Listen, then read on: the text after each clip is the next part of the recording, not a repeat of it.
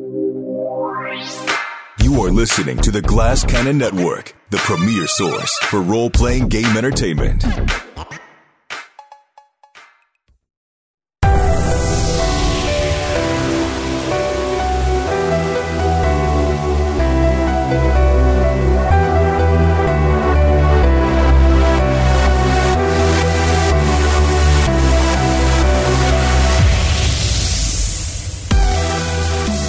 It's that time again. Welcome back to the Game Garage, where we play a tabletop role-playing game while I'm inside my garage.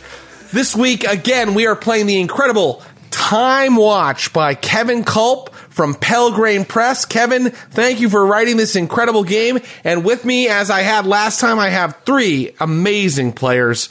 Paula Deming, Mary Lou, and the Glass Cannon's own Joe O'Brien. What's up, guys? What's up? Jared! Also, Hi, Jared. I'd like to say thanks, Kevin. Thanks, Kevin. We're having a lot of fun playing your game. Yeah. He's a talented man, Kevin Culp, and it's a great game. You can go ahead to the Pelgrane website. You can put in a code where you buy the book there on the website. You can put in Glass Cannon. You can get 10% off TimeWatch merchandise. So please go and do that, especially if you enjoy what you are about to see here, what you saw here last week. Speaking of last week, it was the Cuban. It's a time travel game. You're agents of a time police unit. You were sent back to the Cuban Missile Crisis and thrown on board a Soviet submarine. And I had this incredible scenario planned. It's actually from a published scenario by Kevin. I presented this scenario, and then Paula told us, "Oh, I know about all of this." I was so excited. I was like, oh, I know this story. How do you keep the adventure from the players when it's part of historical record? That's the... I don't think you do, is the answer. Well, I was sitting there like, okay, what does Paula know versus what does Dakota know? Paula might know more than Dakota, but then I was like, but Dakota is trained. Dakota probably actually knows more than Paula. That's right. And that's absolutely true. Wait, but Paula knows because now I'm just talking about everybody in the third person, but Paula knows. Paula knows. Paula knows. Because you have a podcast. You have a historical podcast? I have a podcast. Well, sort of. It's called Death by Monsters. It's all about monsters, mysteries, and the unknown. And so we talk about cryptids and hauntings and weird historical mysteries. So sometimes we do episodes that are more history-based, and very recently we actually did an episode about Vasily Arkhipov and how he's the man who saved the world. And so I learned what's the mystery? All about or is this. he a cryptid? Well, did he Many say he might have been Bigfoot. Exist? That's where he went. Very hard to get photos of him. He's actually a very good-looking man, I think. But... or at least the guy who played him in the reenactment video I watched was very good looking. So for a long time, people didn't actually know this happened because he didn't talk about it. Yeah. Because when they returned from Russia after having not fired this nuclear missile, When they returned from Cuba to Russia. Yeah, okay. Yeah. To the Soviet Union, yeah. They were kind of shamed for it. And so he didn't talk about it. And then it was like, I think a few years after his death, like very recently the whole story came out. But yeah, he was in charge of like this fleet. I think it was like 3 submarines that were sent out. And it was one of those things where it's like, you aren't even getting your mission until you're like, right. to a certain location. You open your orders underwater. And you see like what when it you're is. already, And don't call us, we'll call you. So they're like stuck in this situation, not allowed to like reach out and find out what's going on. And they're running out of power, which is why our submarine is so hot when we arrived there, because they like have everything is too hot and they've been under the water for all this time. They need to surface to recharge their like generator or whatever. But if they surface, they get spotted, they go back down. And the Americans, if I'm remembering correctly, are like shooting little pulses at them to tell them to depth charges? to rise. But the signal that Americans use to, hey, surface is not the same as the signal that the Russians use. The Russians don't know what's going on, and they don't know if they're being attacked or what. Oh. So they're all like, we should fire. And Vasily Arkhipov, who was on, I'm nerding out now. You should listen to the episode because it's better than what I'm telling you. But He was on the K-19 Widowmaker. I don't know if you're familiar with this at all. I believe Harrison Ford was in a movie of it, but I'm not familiar, but it sounds scary. it is. So well, it's definitely the worst movie title of all time. K-19 The Widowmaker. No spoilers in that title. Yeah. Okay. So it was a nuclear submarine that had like a malfunction go down, and some people had to like go in and basically sacrifice themselves to fix like the nuclear reactor. Wait, this or whatever. is a separate incident? This is a separate incident. This happened He was earlier. also on that sub? Yes. And I think this is guy why can't catch a break. he stopped this missile firing, because he saw this horrible consequences of what happened on this nuclear submarine and knew what might happen if they fired these nuclear weapons. And I personally think that's why he was like, you know what? No, we're not doing this mess. And he told them no. He was the one in charge of all the submarines out on this mission. And he was like, no, we're not doing this. He's a hero. He saved the world. Literally saved the world. Except in our history, in our it's version. actually Imogene Dupree who saved the world. Because No problem, folks. Just doing my job. No thanks necessary. Oh my god! Yeah, because Anyway, Vasily sorry, I got Arkhipov really had been excited. replaced. He'd been replaced by a shape-shifting By a bug? insect? Question don't mark like of some it. sort. It's just amazing, Jared. I think that your problem here is when you put the cast together, you just have to make sure you fill it with real dumb people that don't know anything about history. Right. But Paula comes in, is just like wham, like has the whole thing. Man, that's incredible. I felt really smart. Yeah, I never heard that yeah. story. That's an incredible story. I love that story. Fascinating. Look, And I can improvise. During this little mini campaign we're playing, if Paula just instantly knows the answer to the entire scenario and wants to jump straight to that, no problem. We can just wrap one up in about a half an hour and then move on to the next adventure. I don't Actually, know. why not? You know, he's been taken over by a bug. I can't. Who knows what's going to happen now? Right, true. yeah. I mean, you're right. History has been altered, and that's what TimeWatch sets out to correct in all of their adventures. They try to go back, find out how history has been illegally changed, and change it back to the true history, the way it should be.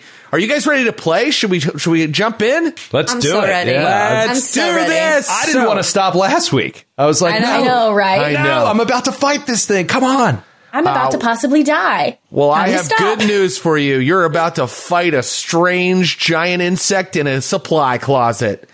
Because when we last left our heroes, they had clocked in. That's what they call it when they time travel to a location. They clocked in to the That's a B-59 cute submarine That's off cool. the coast of Cuba. They determined that Vasily Arkhipov, the man we'd just been talking about with Paula, had been replaced or was somehow acting oddly, because in this new timeline, he was advocating for a nuclear strike. They very cleverly, or maybe somewhat accidentally, got the three commanders to leave the room by shutting down the communications equipment on the bridge. What was was accidental clever. about that? That was We planned all that. clever. That was Yeah. 100% clever. I don't think that you knew it would make them leave the bridge, but Correct. That's true. It very conveniently made them leave the bridge. We thought it would make them go, I guess we can't fire the nukes, and then just go home. And then just stop. Yeah, exactly. That's Which exactly would've what been you great. thought. I knew that's what you thought, but it turns out it was even more clever than that. You were smarter than you were.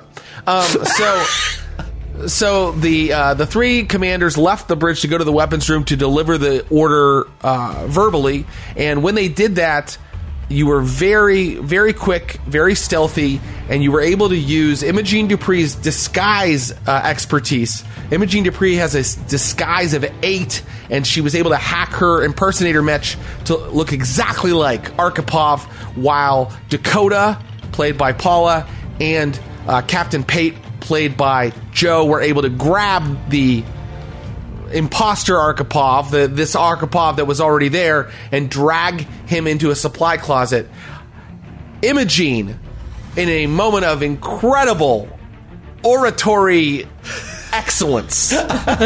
This is something, I'm sorry, I could not get out of my head after last week's session. I kept just hearing Imogene in the 1920s Brooklyn accent talking to this room filled with Soviet soldiers and just telling them like any of the reasons that they can't do this, and them all just being like, wow, like you're right on. And I just love the translator thing that like it makes it sound like that to them, but to me, I hear this flapper girl talking to them all and talking them down. It was amazing. I realized later that my like favorite line that I said that I was so proud of myself for, where I said, "Dying is easy, living is harder." Yeah. That's just a line from Hamilton.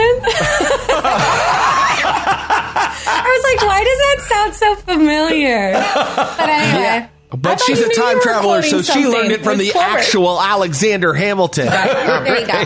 Exactly. Imogene managed to convince the captain, Captain Valentin Savitsky, to stand down, to not fire the weapon. And while she was doing that, Dakota and Captain Pate secured the imposter in the supply closet, but that's when he started transforming. A piece of his face falls off and a huge clacking mandible breaks free. Suddenly his forehead bulges and two huge antennae burst forth. He's growing and ripping out of the skin suit as you watch. That's where we're going to begin today. And so you're in a dark supply closet. You don't have really good visibility. You're in a very cramped quarters, and this thing is suddenly becoming big. Like the shelves, everything's getting knocked off the shelves. Canisters of like oxygen are getting knocked over, and it's already up against you, Dakota and Captain Pate. Like you feel limbs reaching out and grabbing at you already. We are going to do something called Popcorn Initiative. That's how initiative works in TimeWatch. That means I'm going to choose one of you to be the first person to go in the initiative order. Then you are going to choose who goes next. If you only choose people on your own side and you let the enemy wait till the very end, that means the enemy gets to choose who goes first in the next round, and they may get to act twice. Does that make sense? It does make sense. Interesting. Yes. Well, how come you get to choose who starts it? Well, that's just kind of how it works, and generally the. But I'm sorry. My question really is: you're not representing the wants of the enemy in that choice. Like you're not representing. No, I won't ever go. It's the enemy first. I'm always supposed to choose that the players go first, unless they're surprised. I'm not going to call you surprised in this case because you kind of had him captured. You kind of shoved him in there, and then he started transforming slowly. So you've had a moment to react to what's going on, and so I will say that Captain Pate may go first, and then after Captain Pate has acted, he may. Well, actually, the first thing you do, Captain Pate, is you say who's going to go next, and then you state your action, which can include a movement. Okay. So it's not only can you do something, you can move, of course. So Captain Pate, who will go next after you? Will it be the cockroach or Dakota? I'll say the cockroach will go next. Okay, very good. We'll just try this out. Not give it any control. Let us keep the control, but still let it go. I mean, it's really on me right now. I'm holding it, so I feel like if it's going to hurt anybody, it's going to hurt me and not Dakota. So I'm fine with it going next. Now, I don't really know what to do in terms of move. I think that what his natural inclination is to just like... okay, let me ask you this. Does Captain Pate know what this thing is? Like, has he seen these creatures before in his experience of being a time cop? Are they frequent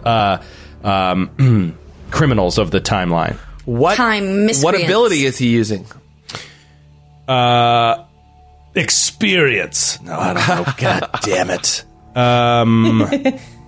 Do you have authority? I do have authority. I have good authority. I have it on good authority that I should know the answer to this. I could be research. Does he research his enemies? Is that what research does in this game? I think that probably wouldn't tell him what this thing is. I think Captain Pate has no idea. If TimeWatch knows, they haven't told Captain Pate. So, you do not have a clue. Okay, so then he's going to go with pure gut instinct, which is fight for survival. So he's going to try to rip one of its arms right off of it, basically. So he's in like a grapple right now, so he's going to try to, tear at the creature's joints as much as possible. Okay, very good. Okay. Go ahead and make a scuffling test and tell me how many points you're spending from your scuffling. I'm not sure how this all works yet in the grand scheme. I can explain. No, that's okay. I mean, I know the mechanics. I'm saying, like, I need to play the game to understand a little bit better when to spend points and when not to. So right now, I'm going to spend none. I'm just going to roll it. Okay. And let's see what happens. I mean, if we all die before you've spent any of your points, then I guess that's a lesson we'll all learn. I did already spend 2 of my scuffling to get him in here and give Imogene the chance to impersonate him. So I'm already, I've used a third of my total stock for the whole mission. So I'm going to try to just roll here. We have time, I think, to if we need to buff something else in this situation with points. I feel like we have time to do it. I support Dakota your choice. has a gun. So that's right. Right. And the other thing is, I'm forgetting that I can rest and get this back, not the whole mission. Right. So this is the whole mission. Some of your general abilities refresh after 24 hours of rest. You can also spend a stitch at any time to regenerate 2 points to a general ability. Right. Ooh, and we gave Imogene a stitch for the plagiarized speech from Hamilton. Yes, we did. Yes. We give stitches around here for plagiarism. All right, I'm rolling. I rolled a 4. A 4 is a success. Nice! You just rip his arm off? Well, I don't. It was for flavor, Jared. I'd say what he's trying to do. I guess you could say what it does in terms of the damage. Yeah, you're going to roll a d6, and since you're just using the kind of a hand-to-hand thing, I'm going to say I'm going to rule -1. So d6 -1. Okay, d6 -1 roll damage. Good. I rolled a 4 again, so 3 points. So you did 3 points of damage. Nice. He feels something like crunch in the joint where one of this creature's arms are. Yeah, and a little bit of weird kind of bile-y fluid kind of oozes like out onto Captain Pate. And ichor oozes onto Captain Pate's hands as he does this. The thing, though, has now fully gotten rid of its human skin, and it lumbers before you, but it's too dark in here to fully see it. Maybe there's a little light overhead that's swinging because that's appropriately dramatic. There definitely is that. You can see that what you're looking at is definitely a gigantic cockroach. It is its turn, correct? Correct. And it turns its full ire toward Captain Pate and knows that it must deal with him first. And so it attacks Captain Pate with its horrible clacking claws. Hideous clacking pincers is what we're calling it. Okay. And I know how much it's spending. I know how much it's spending. Your hit threshold is 3, right?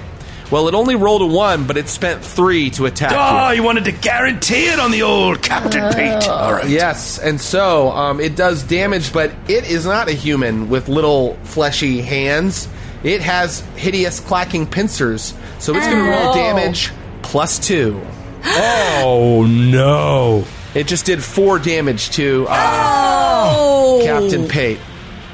Sorry, question. Pool. Yes. Is there a health pool, or is it just current health and max health? It is just current health and max health. So you never spend health points to do anything, You do sometimes spend health points. For example, if I had a creature trying to stun you, and you didn't want to go unconscious, you might spend health points when you roll to resist stun. Ah, okay. But those are also points that count toward whether you go down or not, right? Like they are also your current and max health. So Captain Pate, you are now down to 6 health, if I'm not mistaken. That is correct. Oh, that's almost half his health in one shot.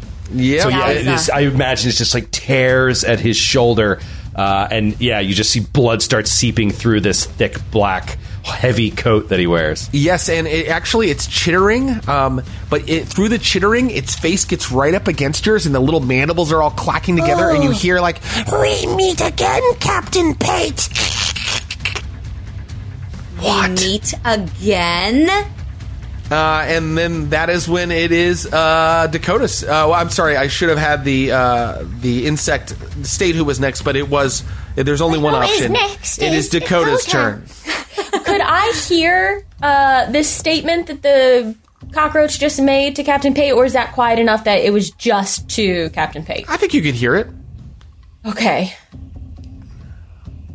How tall is like, are shelves at all above? Is there anything above the cockroach, or is it so tall that there's nothing that, say, could fall off of a shelf onto the cockroach and, like, say, knock it unconscious or something?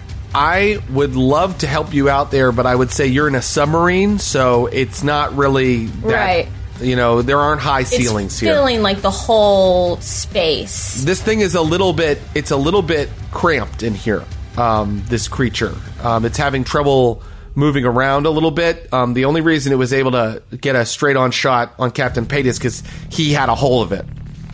All right, I want to take my pacifist disruptor and just attempt to stun it, because I think this creature is worth talking to, but we've got to incapacitate it first. So, I rather than I start to go for my revolver, and then go. I hear that, and I go, no, there's something more we want to find out. So I pull out my pacifist disruptor, and if I can, because we're real close, I mean, we need to be close range. I want to stick it like right on the back of its head and just boom.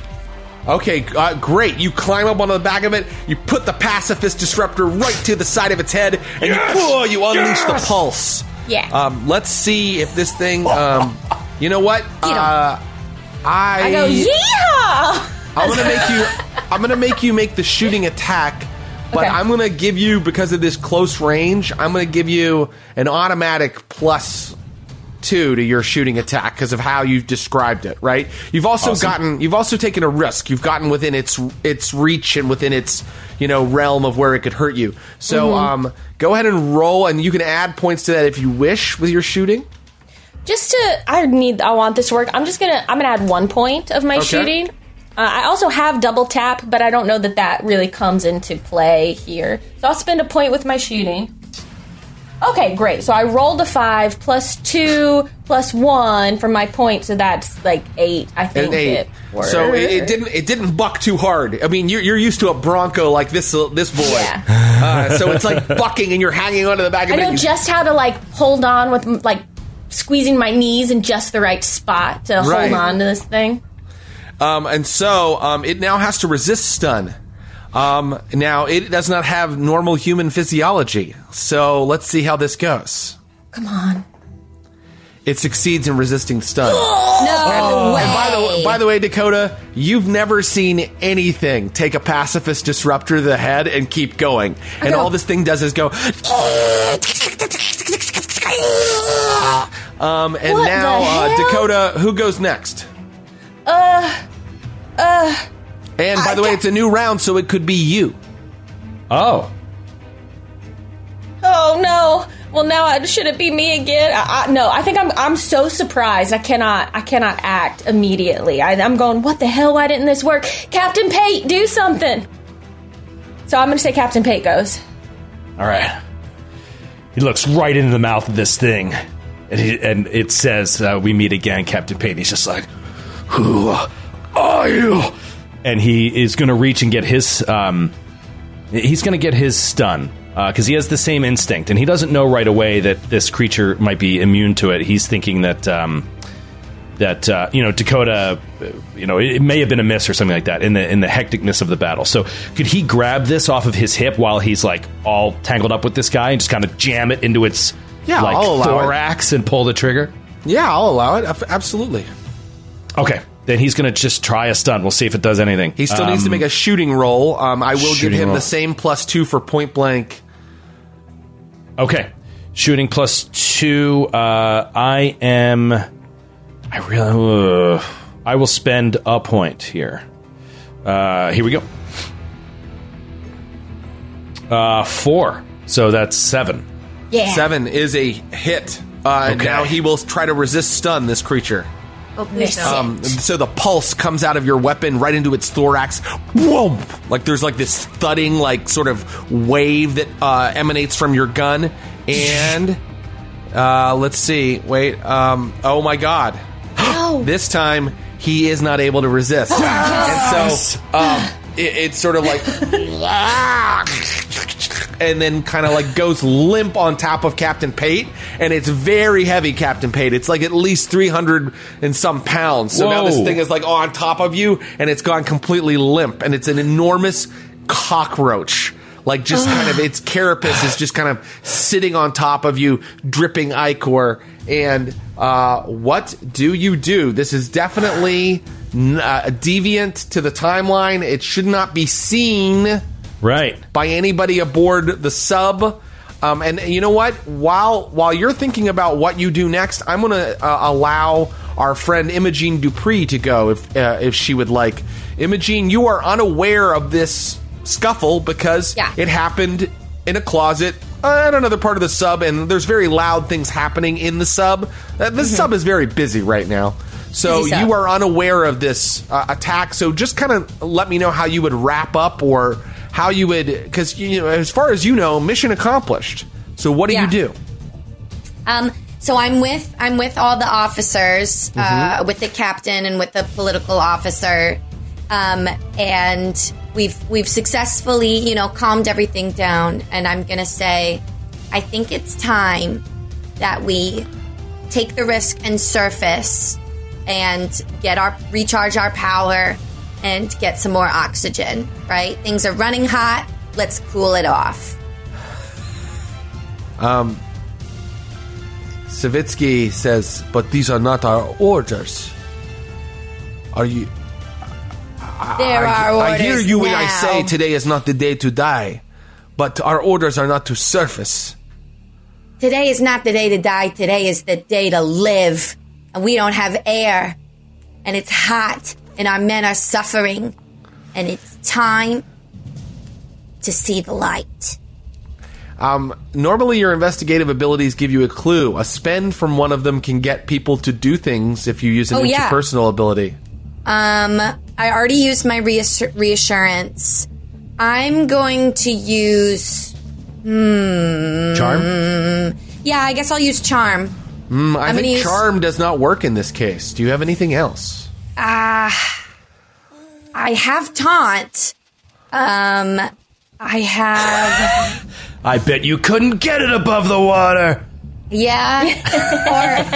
You don't even know how to surface, Captain. Yeah, or streetwise. I don't know how streetwise. I take it back. If you're willing to spend an entire point from charm, I think that in a very friendly way, as a comrade, you can convince the captain it's time to retreat and resurface. I have an idea. Tell me if this... I'm going to use streetwise. I want to spend a point in streetwise and say, listen, it's Ivan, right? The political officer, Ivan. Look around. Our men are hot. They're sweating. They're stressed out. They've just looked death in the face. Have you ever seen a mutiny before? Because I have. And that's what you have on your hands. If you want these men to not stab you in the back, we need to rise to the surface and get some air. And of course, the translator is transforming it all into deep-voiced Russian. Deep Russian. But I will say, I was going to say no to Streetwise until I heard that role play, and now I say yes. So it's very low. You want these people to vote for you or not? They agree to break command and kind of get the sub out of the area and then resurface so that their men can survive, and they are, thanks to you, a little bit afraid of a mutiny. Imogene, please subtract 1 point from your streetwise. It's gone. And now I will say you are returning to the bridge with them so that they can give those orders and start preparations to leave the area. And now I will ask what Captain Pate and Dakota have decided to do with this big bug. By the way, just so you know, you can travel with someone. That's what I was using your autochron. You can piggyback on an autochron. That's your portable time machine, which looks kind of like a rod that you carry with you. You extend it, you enter date and time and space, and then you hold it like handlebars. And then, as Imogene told us, the champagne bubbles start to float around you. The champagne bubbles that are time, the time stream, and you enter the time that you've selected. So, what are you going to do, Captain Pate? This thing hits the floor, so his first reaction is he's bleeding. He's very hurt. He looks down at this thing. It's just like, Bloody fucking hell. What is it? Dakota, ever seen anything like this before? Well, I sure have, and man, I tried to stun it, and it did not work. Here, let's roll it off you, and I'll hop down off of it and try and, like, push from one side and, like, push from underneath and see if we can, like, roll it over. I'll scan it with my tether. He's bracing his back against the steel wall, just trying to, like, push this thing, roll it. It's like having an NFL defensive lineman on top of you, unconscious. Oh, yeah, and Dakota just said she's scanning it with her tether. You still have to kind of put in some sort of parameters for what you're kind of searching or analyzing. So what skill are you using, Dakota, to figure out something about this by scanning it with your tether? Well,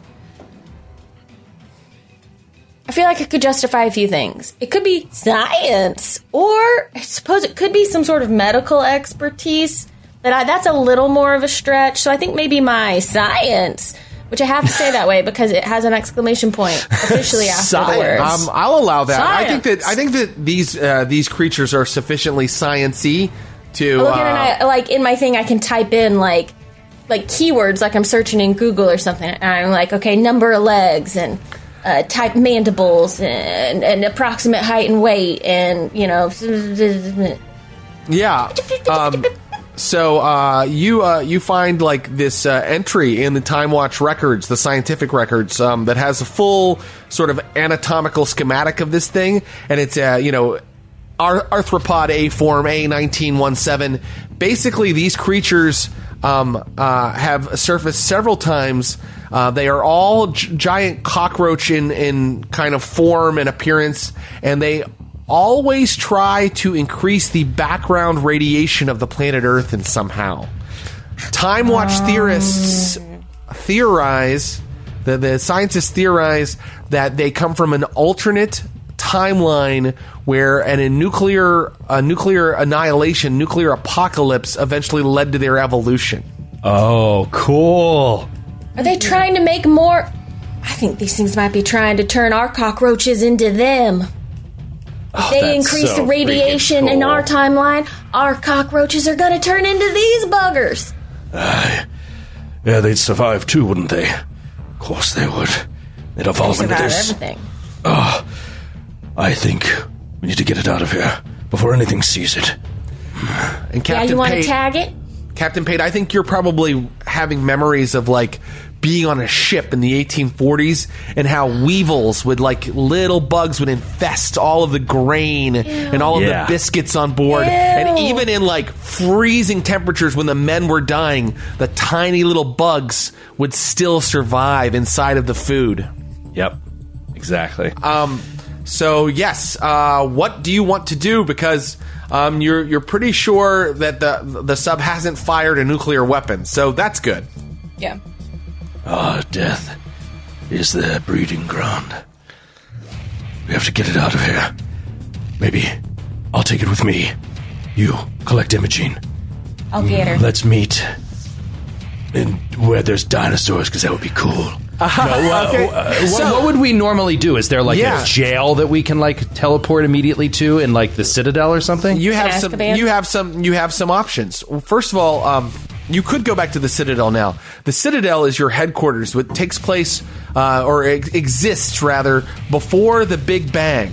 It exists in a space before the universe was created, and the theory is that as the Citadel, the headquarters of TimeWatch, accumulates paradox energy, when it finally accumulates too much, the Big Bang will go off. But so far, that hasn't happened.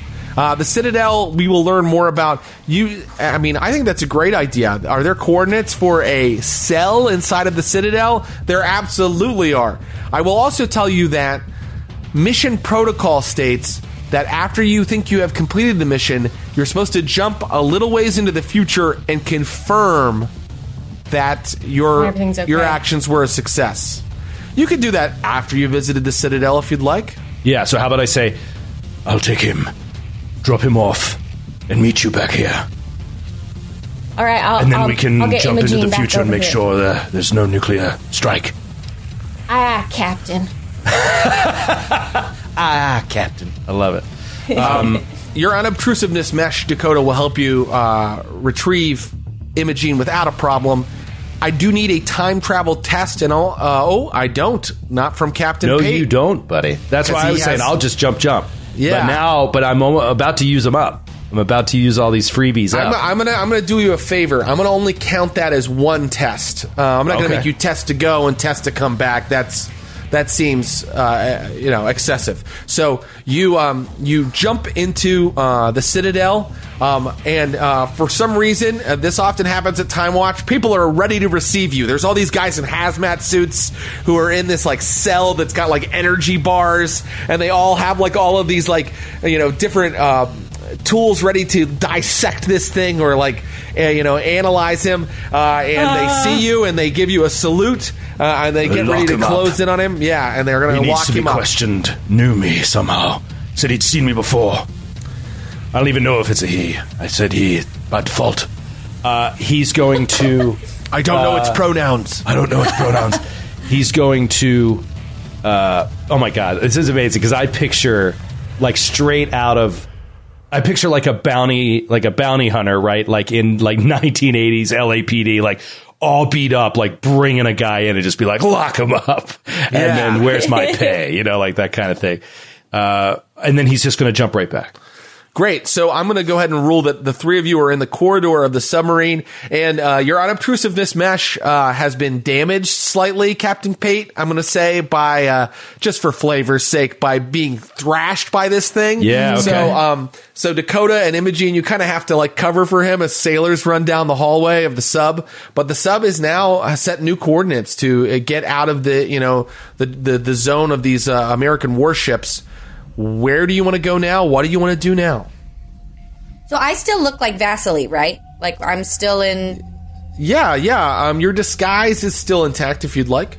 Yeah, I told the officers I had to tinkle. And so I went to the head, and it came out in Russian. My translator translated that perfectly to something manly and awesome. But I'm still with as Vasily. So I can use that, my authority, if we get in trouble. Well, yeah. Can the three of us talk? Like, are we in a place where the three of us can talk? You certainly can talk, and I'll just reiterate that protocol states you jump forward to make sure it worked. Mm-hmm. Yeah. My only thought is, where is Vasily? I was also wondering this. Is he knocked out somewhere? Has he been eaten by this bug? I didn't see him. Did he look like he had lunch? Do you know, Dakota, these creatures, do they kill the human before taking its skin, or is it merely a created disguise? Well, that's a fine question. Let me pull up my my search that I did and see if it says anything. Go back to the search I had done previously. It does say something. It says that in previous encounters, they wrap their victims in a paralytic mucus. Yeah, of course they do. Cocooning them. Yeah. And that is when they are able to achieve the psychic connection that allows them to take their form. All right. So the thing is, he is somewhere wrapped up in a cocoon of psychic mucus. And the thing is we don't know, though, when this bug took control of him. So I say we jump forward, see if what we did here worked, and then I think that we need to figure out... We need to question it. Where... Figure out where he's... Yeah, where that jump forward... But if we jump forward, and in that time, some sailors have discovered this mucus cocoon, we're going to create a whole new paradox. I think we got to find him right now. Well, what if he's not even on this submarine? We don't know when this bug took over. Oh, might have been before he even got on the mission. I mean, I'm not saying it's a good idea. We should make sure probably that he's not on here somewhere. I was just thinking that we would check his bedroom. I don't know. Well, suddenly you hear, I'm gonna solve this for you. Suddenly you hear a sailor go, Commander Arkhipov, what are you doing in here? And the reason you hear this is because the supply closet right across from you, a sailor has entered it and has found an Arkhipov who is like pulling strands of something off of himself. Oh, brother. All right. Well, I guess that answers that, and we don't have to... Cool. So should we go? Because I think they're going to start to wonder why there's two of you. Well, I feel like we have to stun both of them and take them back for reconditioning. They've already seen too much. Yeah. You have something in your... They need to be memmed on. What's it called? They need to be mem tags. Mem Yeah, tag. but you have to knock them out in order to do that. All right, I'll get me, and you get the other guy.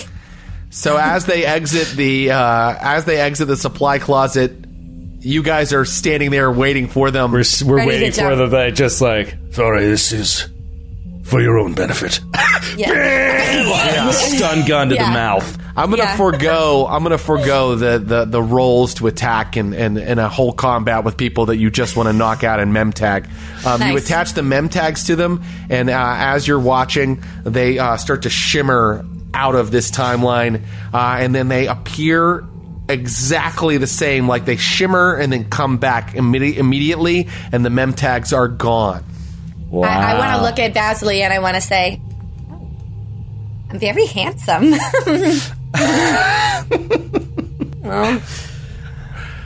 Or at least the guy that played me in the reenactment is. Or at least the guy that played me in the reenactment. I'm very handsome. that Sorry, real is- quick, Paula, That what is was done, and that? you've been thorough. Sorry, go ahead. What was that reenactment? What are you talking about? Was that something that was relatively recent or like a long History time? Channel type, Okay. Discovery Channel type. Like something from the last Here's 20 the years? story of the man who saved the world, and then they do the reenactments. You guys so can't it's see it, semi-recent. but Paula on her wall there has a calendar called Hunks of the Discovery Channel, and Oh yeah, And he's Mr. March. Yeah. oh, he is. He is. it's a funny thing with I feel like sometimes with actors a Discovery Channel reenactment doesn't have the budget to get a real high level actor, so they end up with just sort of basically face handsome people because there's a whole strata of actor who are like, I just am good looking. Is that? And it's you work for scale. Non-union. They also don't have to say any lines because it's usually just no dialogue scenes while a narrator dramatically says what's happening. I'll send you all a link to it later. Face handsome people. Yeah, I'm going to need that for my notes for research for later. For sure, yeah. Mm-hmm. Well, many extras are rushing back and forth in this sub, and the longer you're here, the more you endanger yourselves. Let's zip into the future. Yeah. Where would you like to go? This is really fun part of TimeWatch. You can literally jump anywhere in the world at any time and year, but protocol says you jump just a little bit into the future to make sure that your mission was successful. So you tell me, somewhere in the United States? Yeah, I would say somewhere in the United States. I'd say Miami in 2 weeks. Because you basically, because then you'd be past the Cuban Missile Crisis, right? It was only 2 weeks ish, wasn't right, Paula? Oh, I don't remember that part. 2 weeks would good to me. 2 weeks would get you out of the Cuban Missile Crisis. Man, I forgot. Yeah, so let's do 2 weeks, and then we would know if they had de-escalated their arms and stuff like that. So, all right, let's do it. Okay, so you guys jump forward to Miami 2 weeks from this date. So September 19th. This was October, so you're now in November. Right. And it's Miami, so it's kind of a cold day for Miami, which means it's kind of in the high 50s, and you see palm trees all around you. You're right in the main drag of Miami in 1962. And the first thing that greets your ears is the sound of an air raid horn. Oh, no. And people are rushing through the streets screaming. People are smashing windows to loot the things inside of the businesses. Everyone is panicking and screaming. And as you watch a U.S. Army convoy sort of pulls on up the street, and they're motioning for people to get onto their convoy, and it looks like a nuclear attack is about to happen. What? Yes. Yo, I thought we fixed this. What did we miss? I did such a good job. You did do a good job. Thank you. You were welcome. fantastic. Thank you. What did we miss? Is this something else? Well, You could do some sort of research to find out what you might have missed. Can I run over to one of the military types and go, please, sir, what's going on? I'm scared. Please tell me what's happening. Very good. Yeah, you certainly can. And he's like, by the way, this guy is like about your age, so he's like 16. Well, not 16. He's at least like 19 or 20. Right. But he's this like spindly kid in a U.S. Army uniform, and he's like, "Just get on board, miss. We'll take care of you."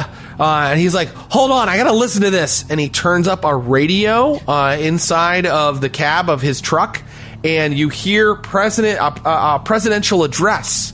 And you hear the voice of Richard Milhouse Nixon going, "What? We will not forget the names of those we lose today, and we will avenge them. I have given the order to retaliate against the Soviet Union. We will launch our full nuclear arsenal." And Nixon is speaking, and you can see that the kid is hit with patriotic fervor, even though he's about to be annihilated by nuclear weapons. Did you choose this so that you could do a Nixon impression? Is that the whole inspiration behind doing this one particular story? I am not a crook. I am a leader, and I will lead us into glorious... Yeah. Well, somebody... Wait a minute. Yeah. Nixon's president. Somebody put him in there. He won the election. Right. I wonder if he's a bug. I say this to the kid. I wonder if Nixon's a bug. It looks like a bug. That guy is definitely a bug.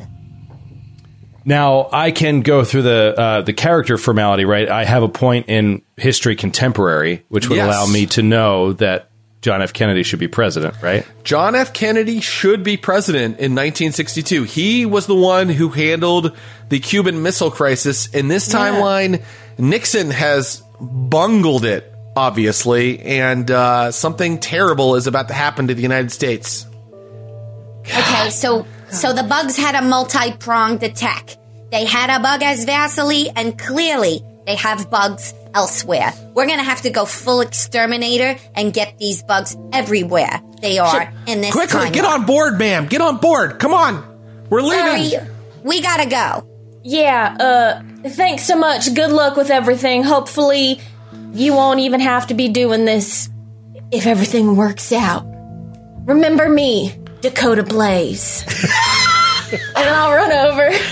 And he just kind of looks confused and then gets it back into the cab of the truck and starts pulling away. Should we? With a bunch of civilians in the back.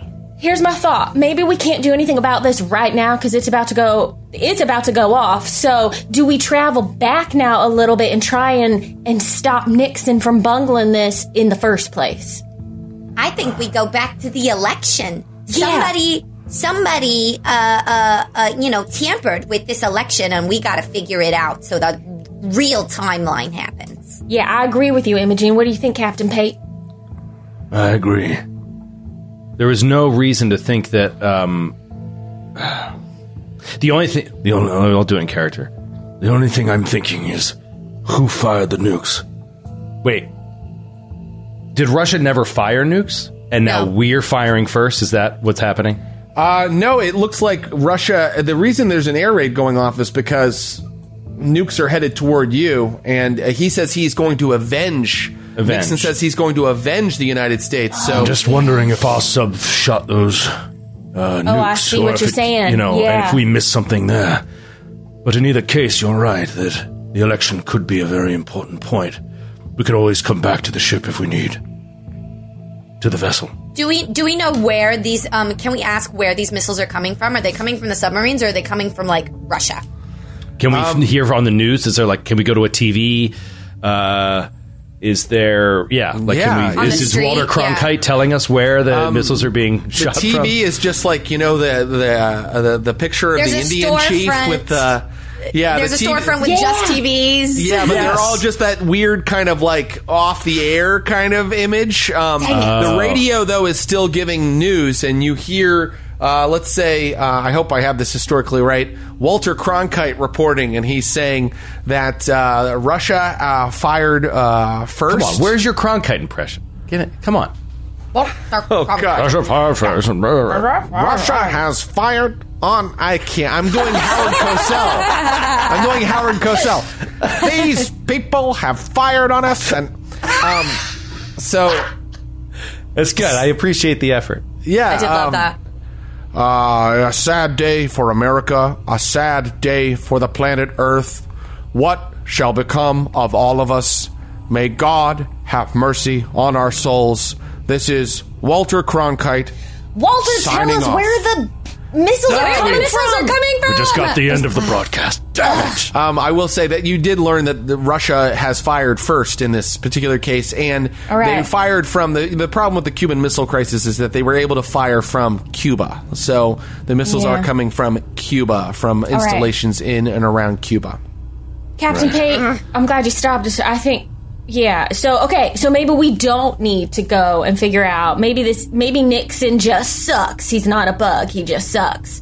So maybe we need to stop Russia from shooting to begin with. Again.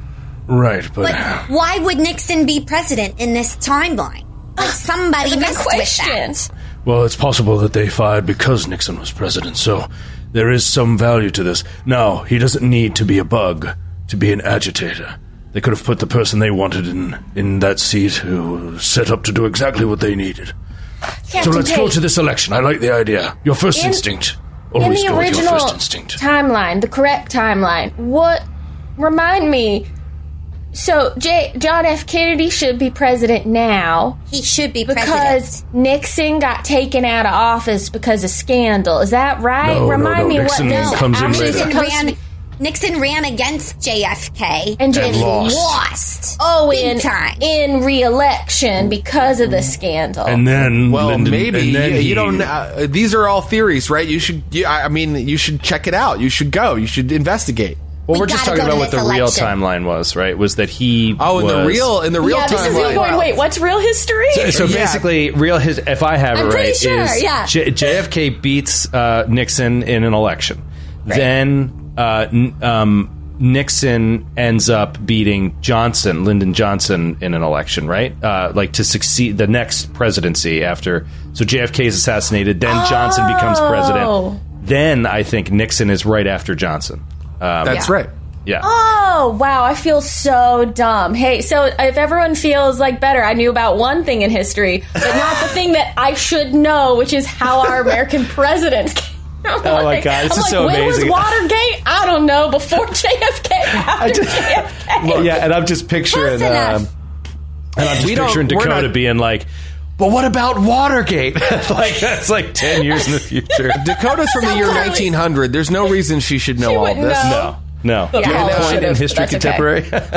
Look, I got none of that. I don't care. The game makes the point over and over. You don't need to be an expert on every single aspect of history, just on the little parts that your adventure deals with. So we don't need to worry about... I'm glad that we sorted that out, but now we can decide where are we going to go. What are we going to do? Jared's now do something. I want to go to Washington, D.C. Is the election, 66? 50... 1960. 60, yeah. 1960. All right, so he's been president for 2 years. All right, let's go. Let's go check out that election day, November whatever, 1960. How about this? Since our friend Imogene Dupree suggested Washington, D.C., the second presidential debate was held at WRC-TV, Washington, D.C. on October 7th, 1960. Ooh, okay. I like it. Oh, well, yeah, I guess Election Day might be too late, right? If they were already doing it ahead of time. So. Well, you can go to Election Day. Would you like to go to Election Day? November 3rd, 1960? I want to go to that debate. Yeah, go to that debate. Let's go to the debate. You go to the debate and you go to WRC TV studio, which is swarming with security, obviously. There are Secret Service men all over the place just protecting the presidential candidates. And you see a lot of, I'm going to say you clock in, let's say, inside the studio, because why not? You can clock in anywhere you want. So you zap in inside the studio, and so far your impersonator mesh is keeping you unobtrusive, back behind some Klieg lights, and some We look backstage. like NBC pages. Yeah, exactly. Yeah. And there are flats that are kind of like used in TV production, and you're kind of back behind those flats, and you can hear two voices, furiously debating the issues of 1960. And one belongs to Richard Nixon. And then, well, now, I have to disagree with you there. You hear the Texas drawl of Lyndon B. Johnson.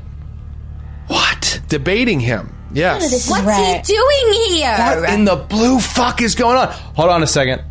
Oh, I need a time travel test from everybody. Yeah, don't we need to be rolling? Yeah. I purposely wasn't going to bring it up because I'm that kind of player.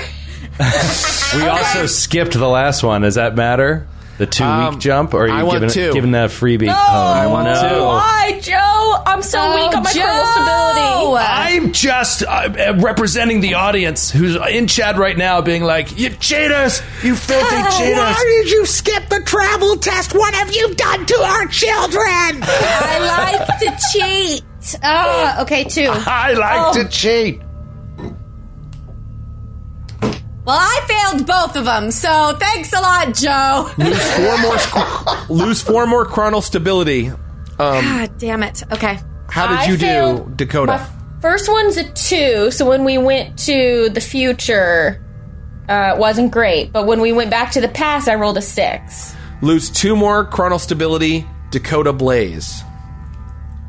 Oh, I'm feeling so sick to my stomach. Oh, So now no. here you are at the presidential debate, and your travel has taught you that the presidential election in 1960 was between Lyndon Johnson and Richard Milhouse Nixon. Now, in original history, you know from your contemporary history skill, Richard Milhouse Nixon was in the 1960 presidential election, but he was debating Kennedy. Kennedy is nowhere to be found. We're going to take an ad break, and when we come back, we're going to find out, where's John F. Kennedy? He's lost. Where's JFK? Where has he gone? We've misplaced JFK. We'll find out where he is when we come back here at Game Garage on the Glass Cannon Network. Welcome back. JFK is missing from history, and our 3 intrepid TimeWatch agents are scouring the time stream to find him. Right now, they are at WRC-TV in Washington, D.C. during the second 1960 presidential debate, and you all are watching from the sidelines where you clocked into, and you can see that traditionally Nixon made a very poor showing in the televised debates because he's Nixon, and he's all jowls, and he sweat a lot. And Kennedy in the true history looked much more handsome and confident. But in this debate, you're seeing that Lyndon B. Johnson looks even worse than Nixon. He's just beady-eyed and sweating and mopping his brow in Texas style. And you can tell Nixon is scoring points on him, and it's likely that he will be winning this debate, and you know that he wins the presidency.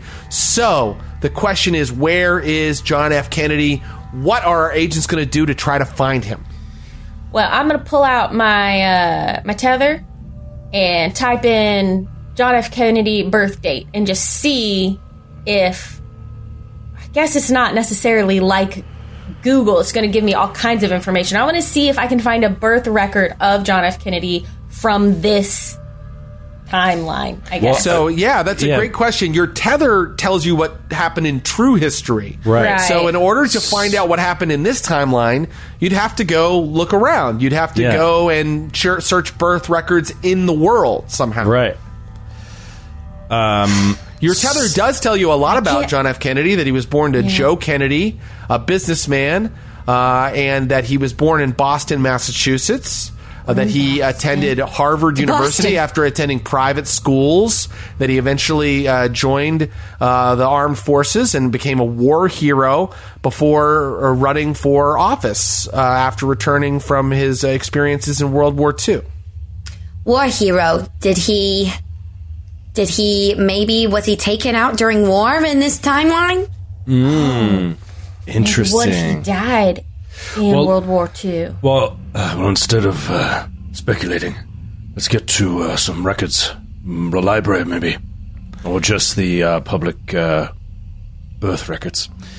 We are in a TV studio. Can we go to like some sort of, I don't know. Do they have like a records or like a microfiche or? It's 1960. They certainly have they have a library of things that they've filmed and shown on the news here at this station. You know, they don't really have records about births and deaths and things like that. Okay. In order to find John F. Kennedy, you may have to travel somewhere and go look for him. Yeah, I think that let's go to Boston.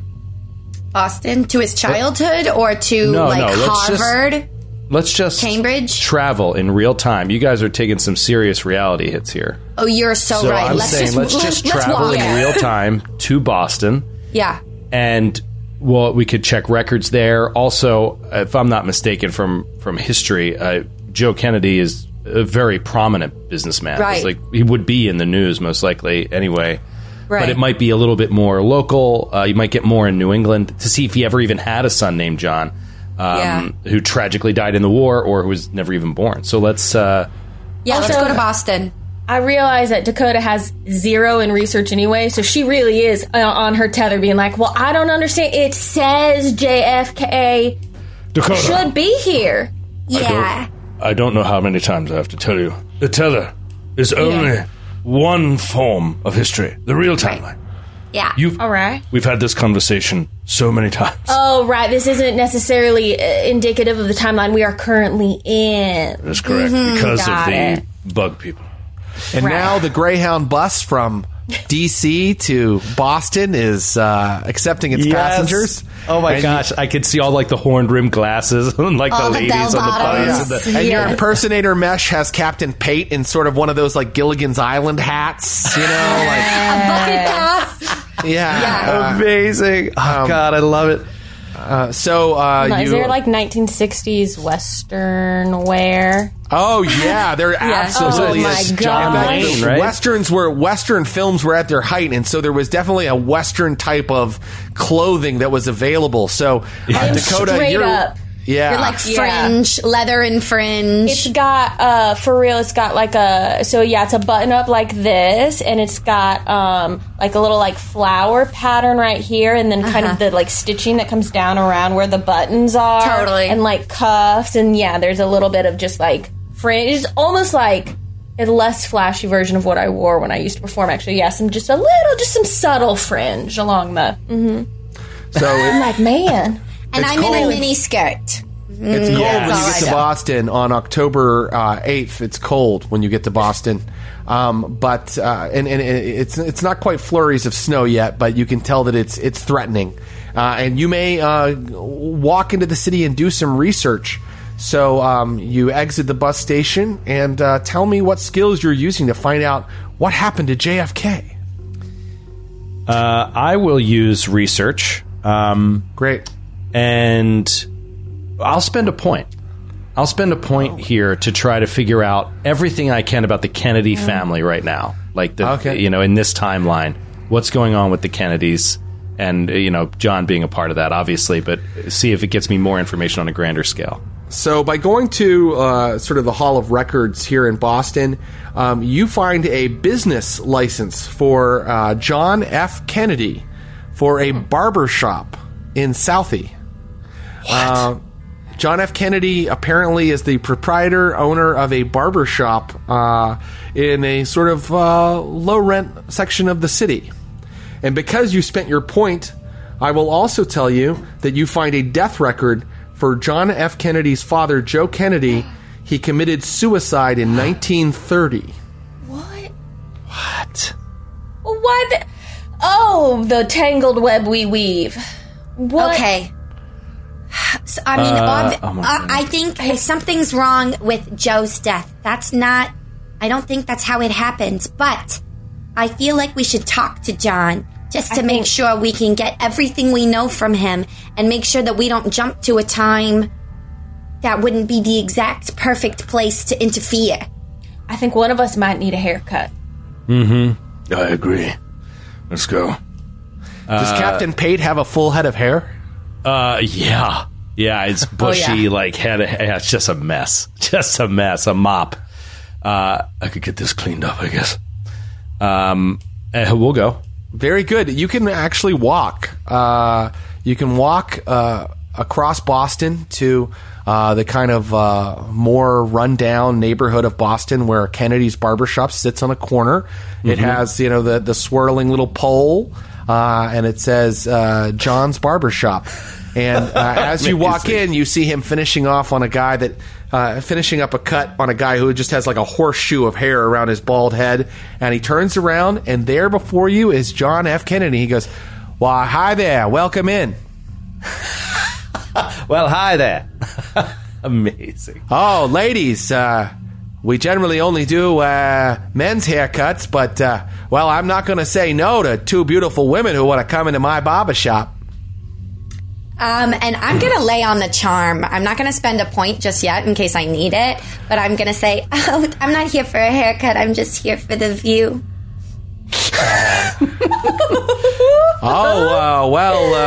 Let me show you the whole shop. And you can tell that this is definitely John F. Kennedy because he has a weakness for the ladies. And he's like, here's where and he's like showing you, great. Even ladies sometimes like to use some of this pomade cream. I don't know, or maybe for a fancy party, you want to fix your hair in a certain way. Oh, sure. Dad, look, Dad, maybe you could use some of these products. This is my father. What a lucky man who has two daughters who would help him look spiffy. They're trying to get me to enter the modern world. Mr. Kennedy, is it? That's right. John Kennedy, have a seat. I actually have some time right now to spruce you up. Well, before I sit, I'd like to know a little more about a man who's going to cut my hair. How long have you been doing this, Mr. Kennedy? Don't mind him. He's just like this. He just, he has high standards for how he's going to look. So just That's right. Your experience, sir. How long have you been cutting hair? I have been cutting hair for about 10 years. You might say it is my calling. I was born to cut hair and nothing else. It's not a family business. This is something you started on your own. That's right. I started the barbershop on my own. I've always taken great pride in my appearance. And your education? Education? You need to know my education before I cut your hair? That's right. Where'd you go to school? Out with it, man. Went to a local high school here in Boston.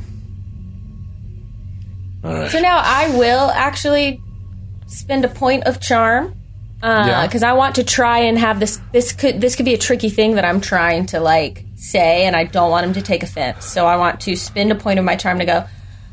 Well, there's an awful. It's awful nice to see a man who pulls himself up by his own bootstraps. Gets his own money to start his own barbershop and not, uses any kind of family wealth, a trust fund or something to open it up.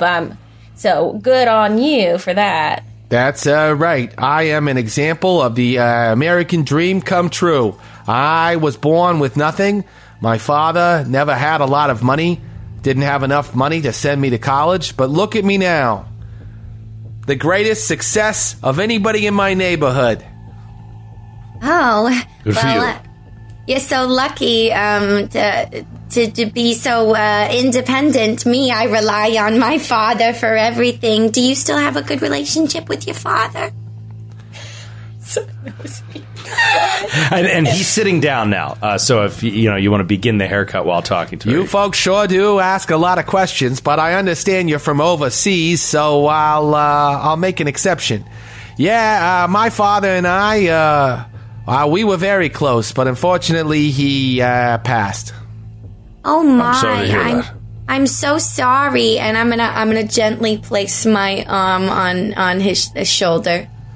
But just for a second. He's going to tell you everything, but you know what? He's looking right at Dakota.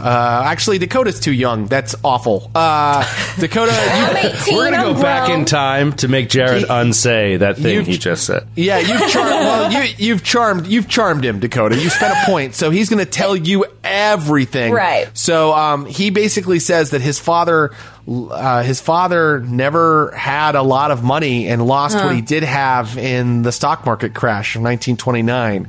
And then he finally admits that he committed suicide in 1930. So it was a tough time.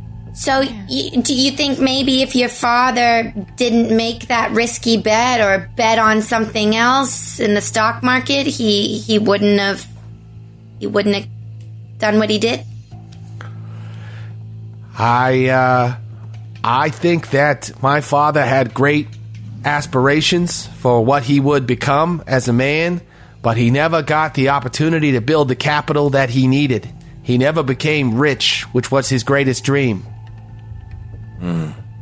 That's a lot of people's greatest dream, I understand. I've learned to be happy with what I have. A great barbershop and great clients. I think I just got something. What'd you get? On Wikipedia. Let's roll. On your tether, Joe. On your tether. I know, but I'm just lifting the veil for people for a second. But because I don't know this shit. This is some deep shit. I mean, this is Wikipedia stuff, but let's see. Supposedly, Joe Kennedy said he knew it was time to get out of the market in 1929 when he received stock tips from a shoe shine boy. This is like the legends. I don't know. Oh, boy, That's one funny. of us can be a shoe shine boy. Kennedy survived the crash because he possessed a passion for facts, a complete lack of sentiment, and a marvelous sense of timing. Is something he said or somebody said. It's a quote. Sense of timing. Oh. Well, Johnny, it's been lovely talking to you, and I'm so glad you're happy now in where you are, but I'm afraid the rest of the world isn't quite happy with where you ended up. We'll see you soon, Johnny. What does that mean? You don't want to cut? You could have been a lot more, Mr. Kennedy, but I only get my hair cut by presidents. Thank you. I go, hey, just enjoy your life while you got it. And we'll saunter out to Weird discuss. family of all three different accents. I'll knock all of his like barbicide and stuff off the counter, all of his combs as I leave. It's like, what? What are you doing? Like, Get out of here! What are you doing? You commie pukes! Get out of my shop! You British turd! You're gonna pay for that? I'm not really doing it. Let's I don't know. I think that so this is a Joe Kennedy thing. And Dakota, you had a really good idea. I think one of us has got to be that shoe shine boy. We got to be the shoe shine boy. One of us has got to be a shoe shine boy. And now I know that you are the man here, Captain Pate, but I don't know if we can make you look like a boy or not. Like a young boy is what I mean. You're old. Look, I'm sorry. There's no reason it needs to be a boy. Could be a shoe shine anybody. Just someone that tells him to get out that he could trust. And no, I am in no position, as you well know, both of you. I'm terrible at acting like anyone else other than myself. Okay, well, if you guys have short memories, I was just a Russian man very convincingly for a very important time. So I think I can handle a little shoe shine boy. I think this is a job for Imogene. Now, I do have a bit of a quandary, though. I know we need to save the whole world in the timeline, but I just feel bad. We're sending John F. Kennedy to... Even I know what ends up happening to him. I feel like we're taking him from a place where he's happy and sending him to his death. That's correct. He is happy there, isn't he? His simple life. Can we save the world but leave John right where he is, just being a simple barber man? Damn it. You must be losing your chronostability. Again. No. I do feel awfully sick to my stomach. You don't have the room to make these ethical choices. Our job is to keep the timeline as it is. It's our only job. You're right. I I'm sure there's plenty of people who would be thoroughly uninterested in us changing history so Joe Kennedy got more money. But that's the way it is. And Dakota, if you ever have doubts again, just remember that some of us will always do our job, no matter what. You don't want to become the mission, do you, Dakota? Well, no, that's not what I meant. I just. You're right. I'm sorry. I'll never have these thoughts again. I'm glad we had this talk, Dakota. Just remember that. Keep it in the back of your mind. Imaging scares me sometimes. It got a little over the top there at the end, but what I was doing was actually mechanical, and I want to use my reality anchor on Dakota to give you back 2 points of chronal stability. Okay. Nice. So you get 2 points of chronal stability, and I lose 1 point of reality anchor. Ooh. That's so cool. Does that work? Yeah, it's something that like I'm going to have to do for both of you guys. It's sort of like my thing, like, you know, where Imogene does disguises and you shoot things incredibly accurately. Like, I am supposed to help us maintain our stability throughout the time traveling. That's what he's good at. Yeah, you're both right. Thank you for talking some sense into me. I just lost sight of it for a minute. I think just had a couple bad trips, honestly, and I really appreciate both of you. Right. I'm just learning, you know. No problem, Dakota. We're always here to watch out for you. Now, let's get that bug in Joe Kennedy's ear before the crash. October 28th, 1929. Yes. Very good. That's crazy. So Boston South Station is busy with men moving back and forth in the apparel of the 1920s. There are people wearing derby hats still at this period. Amazing. Home. Oh, it feels so good. Oh, you're back. You're back in the era of the flapper.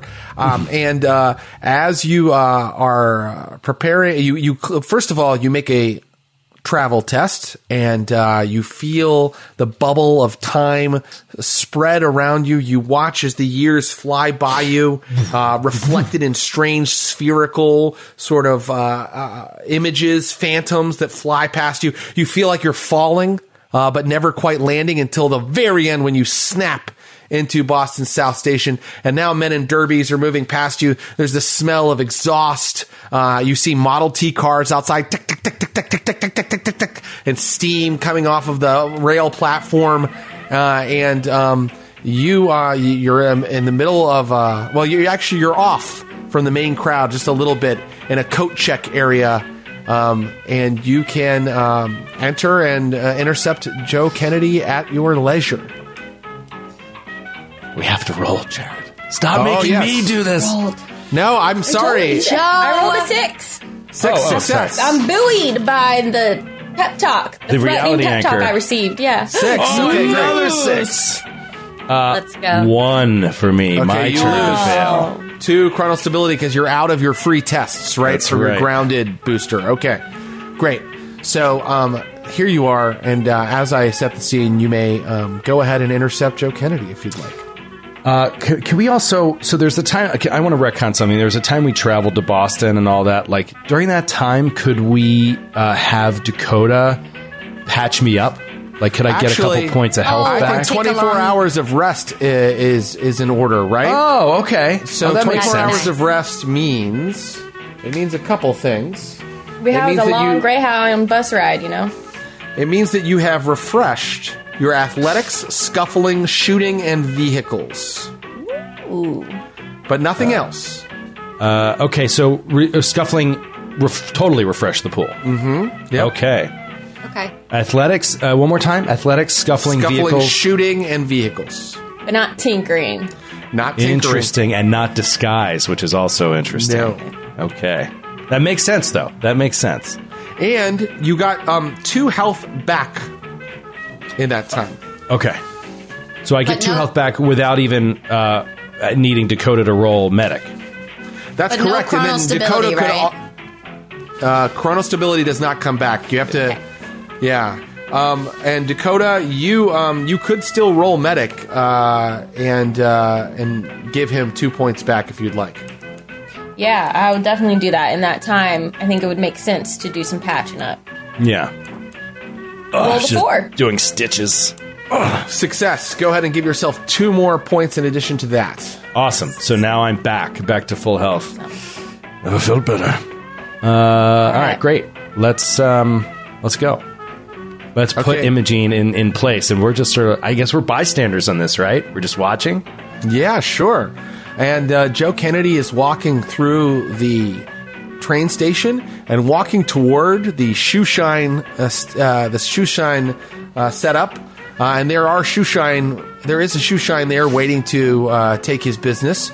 But perhaps Imogene Dupree is stepping in. Yeah, I'm going to tap the little boy on his shoulder and say, gee, I heard they were giving out, free movie tickets over on, 5th and Main, if you want to go check it out. What are you using? I'll use Charm. Charm? I don't bother spending it. You don't have to spend any points. You just automatically, he goes, free movie tickets for the Nickelodeon? I'm off. Yeah. And then he runs off and allows you to take his place. And Imogene, you are in a just absolutely darling shoe shine outfit with one of those caps, floppy newsboy caps. cap. Yeah. Yeah, newsboy cap. Amazing. And knickers. You're wearing knickerbockers. Sure. Yeah, and Got a so little tweed vest. Joe Kennedy walks up and is like, "Can I get a shine?" Oh, sure, mister. Sit on down. Oh, God. Putting Mary Lou in the disguise was perfect on our part. This was well done on us, Paula. Yeah. We'll take the credit for this amazing scene that's about to happen. So I'm shining up these shoes. So what do you need to look spiffy for, sir? What do you do? I'm a businessman. Oh, do you do those fancy stocks and stuff? I don't know how it works, but I sure think it's neat. Stocks? No, I'm not in stocks. You're not in stocks? You don't have stocks? No, I don't have that kind of money. Oh. Oh, no. You're not even going to get a tip for this shine. Okay. Well, it was my understanding that I was going to convince you to get out of the stock market, but you don't have anything in the stock market. Why are you asking me these questions? Don't worry about it. Okay. Here, that'll do. And he tosses you a couple pennies and hops off of the shoe shine platform. Thanks, mister. Guys, we have an issue. Well, okay, I'm going to shout after him. Well, even if you did have any money, take it out of the stock market. Okay, bye. Ugh, jeez. What happened? He said he didn't have any money he didn't have any money in the stock market. My tip was supposed to tell him to take his money out, but he didn't have any in it. Actually, according to legend, the shoe shine boy gave him a tip. And that's what made Joe Kennedy go, oh, if the shoe shine boy has tips, I should get out. But that's not really the issue. You've determined the issue, which is that he says he's not in it. Yeah, he's not in it at all. Yeah, he's not in the stock market. He doesn't have the capital. Something happened. How dry I am. How dry I am.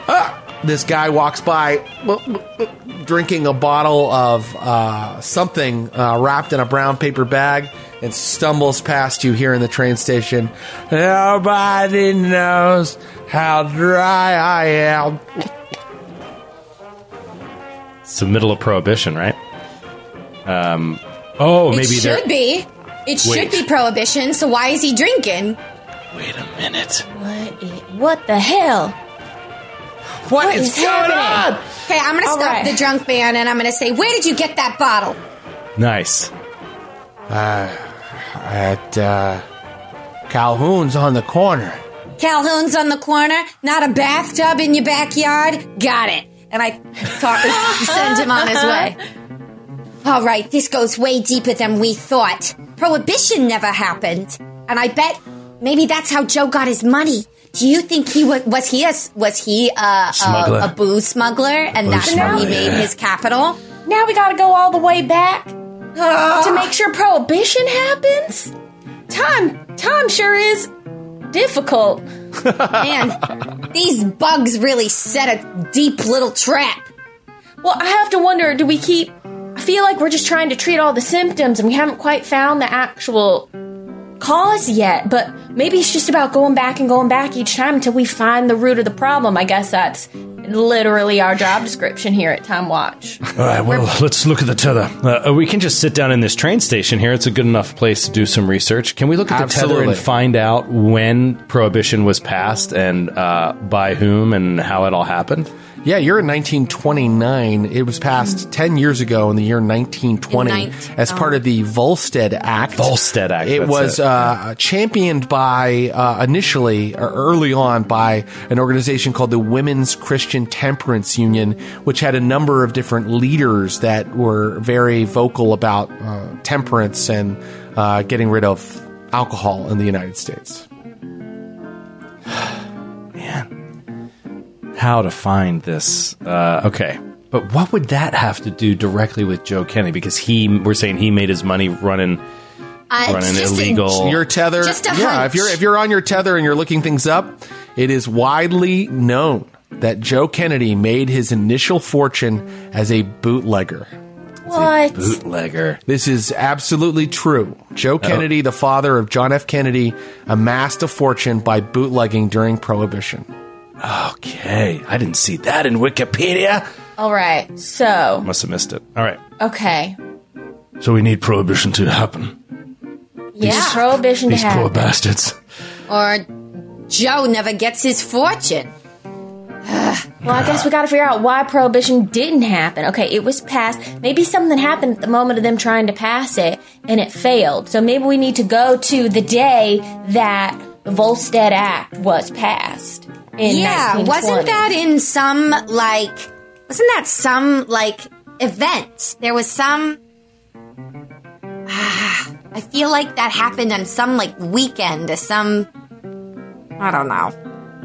My AP US history is coming back to me. Well, would you like to just tell me what a skill you're using and I can give you clues? Okay. Right. We don't have to actually know. Yeah, I'm sitting here reading Wikipedia, and it's just use your skills. The players are trying to know when their characters could know just by using skills. I'm using research. I'm going to use research.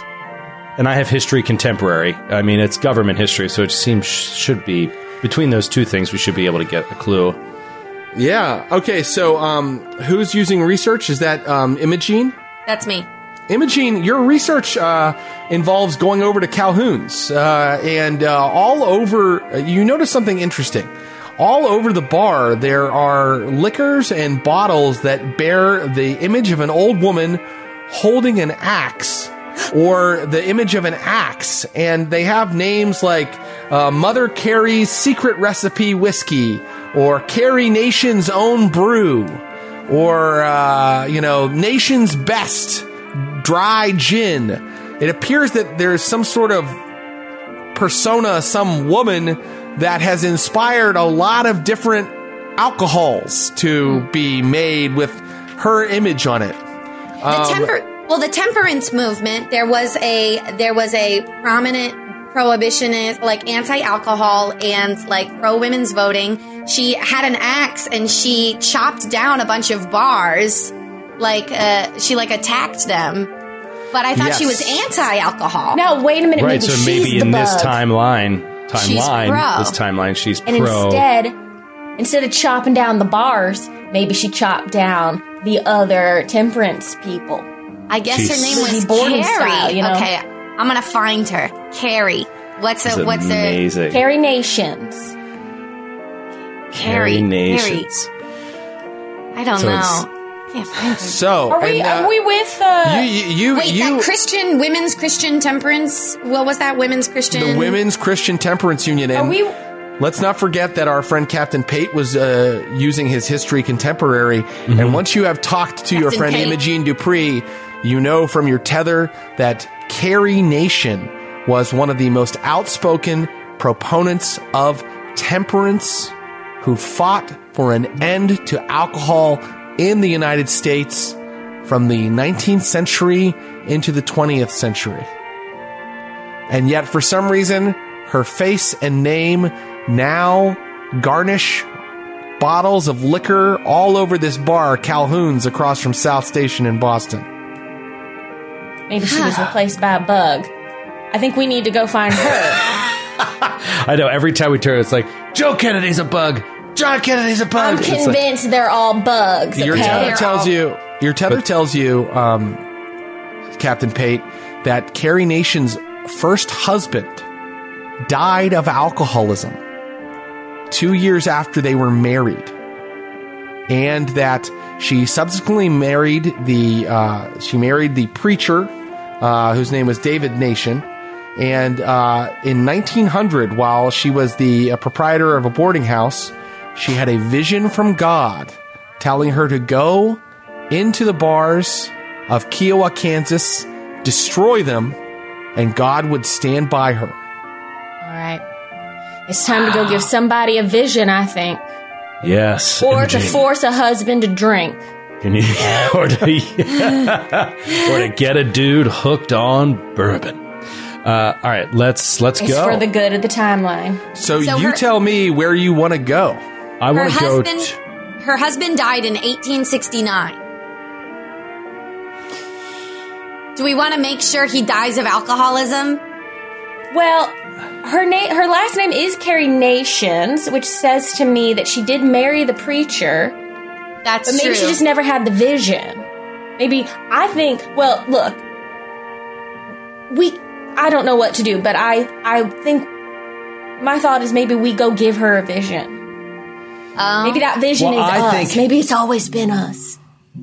Well, I think we could also go back before that, like to check on the husband dying, because if we go back a little bit before, even if we spend a lot of time working it, like a year or two, we could theoretically, in that timeline, like working her into a fervor against alcohol. You know, like if this guy never dies or something. I could be overthinking it, but true. like, what if we go to do this vision, but he never died of alcoholism, and she doesn't care about alcohol, or she loves alcohol? I guess we could still be an angel that appears to her and says alcohol is evil. That's true. We could just Dakota slowly makes a every good day. point. I mean, Paula makes a good point that her last name is Nation, and she marries him in 1874. Yeah. So why would she marry Nation if she never... Oh, well, maybe Well, we're she looking never at the Maybe she tether. needs someone to say every day, like, right, it's right. too bad about your first husband. I guess it's the alcohol that did him in, and plant that idea in her head, every day, long con style. No, but I do appreciate. Yeah, I'm with your first instinct there, Paula. Like Mary Lou was saying, I forgot that it says Nation on the bottles. This isn't just the tether saying Nation. Like she also married the other guy in this timeline, in this alternate timeline. So but it was the death of her husband that caused this passionate activism. Yeah. Right. So I Where do guess we we wanna don't go? know. Well, When do we want to go? And, Captain Pate is right. You could go back and spend years kind of prepping and setting yourselves up in the right position. Or you could pinpoint a time, an event that you think would be the time to go to. It's up to you. Well, okay, hear me out. If we are her vision from God, even if she's not already worked up in a fervor against alcohol, in that vision, we could say, don't you know your husband died of alcohol? You didn't think about that before? That's what he died from. And now I know you're happily married now, but remember he's burning in hell now because of that. And you gotta save him by chopping down some bars. We could say that kind of thing to her, But what if he never existed? What if they never got married? Oh boy. What if he never died? I'm traumatized from Joe. The only date you have in their tether, you don't have like his exact death date, but you have their wedding date and location. So you could check that out, or check out clock in before it and kind of get to know them, or you could clock in directly after, and check out what's going on there. You also have, according to your tether, the date that she received the vision, June 5th, 1900, in Medicine Lodge, Kansas. Well, yeah, I mean, here's the thing, though. She didn't just not become an activist for alcohol. She became the face of pro-alcoholism. Of alcohol. So, to me, it's highly unlikely that he died of alcoholism or she was married to it. Even if she didn't become an activist against it, why would she become an activist for it? Are we in this bar that Imogene did this research in? Or? Yeah, and in fact, a guy walks up and goes, "What can I get you?" Yeah, I'll get a glass of that Nation's special whiskey and I'm sorry, I just had my birthday. It's my first time drinking. Who is this on the? Tell me about this person on the bottle. You want some of the nation's best? Careful, Missy, that's strong stuff. He pours you a little shot of whiskey, slides it to you. You don't know about Carrie Nation? Yeah, I do. Why, she's the greatest drinker that ever lived. Greatest drinker? She stopped all the temperance activists, told them to pack up and go home. Why, she threatened them with an axe when they would come after her bars. Well, she had bars. Do you know what made her want to open some bars? And cheers, thank you. I'm sure I can. And I slam it down and be like, not that strong. What investigative ability are you using here? My streetwise. Streetwise, very good. He's like, perfect. Yeah. He says, well, let me see if I remember the story. She had apparently a vision from God that told her that alcohol was good, that it was God's gift to his people. I think Benjamin Franklin said something like that. She was kind of a holy roller for booze. Well, that's all right. Interesting. Okay, that's I think we have our answer. But before you go, another one of those whiskeys, please. He slides one over to you. Make that 3. And you notice that the nation's best is quite good. Nice. We're going to take something good away from the world again. I also like the idea that in TimeWatch, drinking on the job is frowned upon, but we're like a crew of 3 that we drink on the job, and we're like, fuck them. It's part of the job. Yeah. Oh, and you, sir, you have one with us. We're celebrating my birthday. It's her birthday. I usually don't drink while I'm working. Yeah, neither do we. That's strange. Bottoms up to Carrie Nation. To Carrie Nation. And the change she can make on this world. And scene, because Paula was right. Straight to the vision. Let's go. Let's do it. Let's kill that bug that did that vision. Out of vision of God. All right. Where do you kind of want to clock into? Do you want to clock into her house? Do you want, according to your tethers, when you look up this vision, it happened early in the morning on June 5th, 1900, in Medicine Lodge, Kansas. Do you want to be inside of her house? Do you want to clock in that very day and time? When do you tell me? What if we clocked in early, even weeks early, and somebody got to know her or something, got to be a friend to her? Would know just the right things to say in the vision. Yeah. Yeah, that feels right. I don't want to leave this up to chance again. Very good. Yeah. So we're talking weeks or months early? Months. Like a month. Okay. Very good. Bye. So a month early. So we're gonna clock in on May 5th, 1900, to Medicine Lodge, Kansas. Yeah, we're in my world now. I haven't forgotten this time. Let me have a travel test from everybody. That's right. We're smack in the middle of your lifetime, like your actual lifetime. You leave Calhoun's bar and you go down an alleyway. You activate your Autochron. The golden champagne bubble, as Imogene described it, forms around you, and you feel like you're falling through history.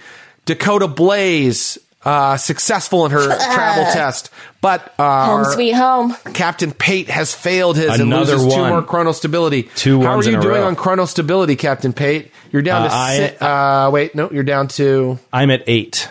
You're at 8. Okay, not that bad. Imogene is down to 4 chronostability. Not doing too hot. How you feeling, Imogene? Well, I feel like I had a bad oyster. If I'm being honest. You look a little green around the gills. Yeah, I'm not feeling too stable, as it were. But I'm going to be strong. Don't worry. I won't get in the way of our mission ever.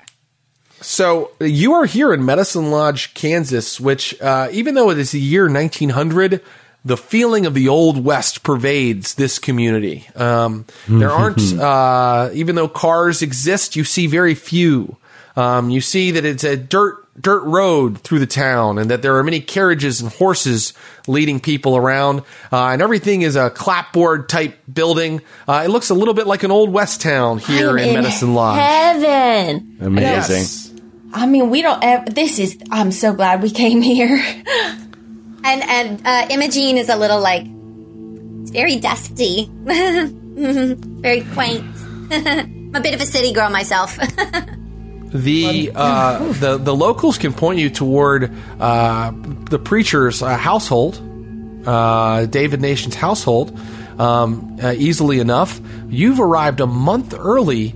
I would like for everybody to tell me what they're doing with that month. To tell me the main thing that the goal, objective you're trying to achieve in that month.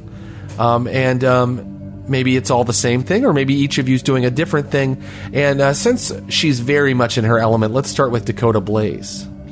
Yeah, I think I'm gonna maybe try and kind of offer myself out as a help out people with their horses and stuff. I've just rolled up into town. I'm just passing through, but I'm here for a little while.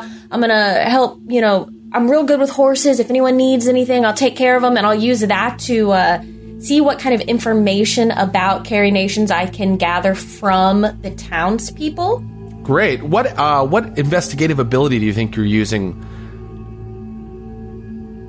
I actually think this is a streetwise again, because I want to put myself in with the locals here, and I'll spend a point on this to just make sure I can get the most helpful information possible in terms of what might be the best way to affect Carrie Nations, and also what a good in with her might be.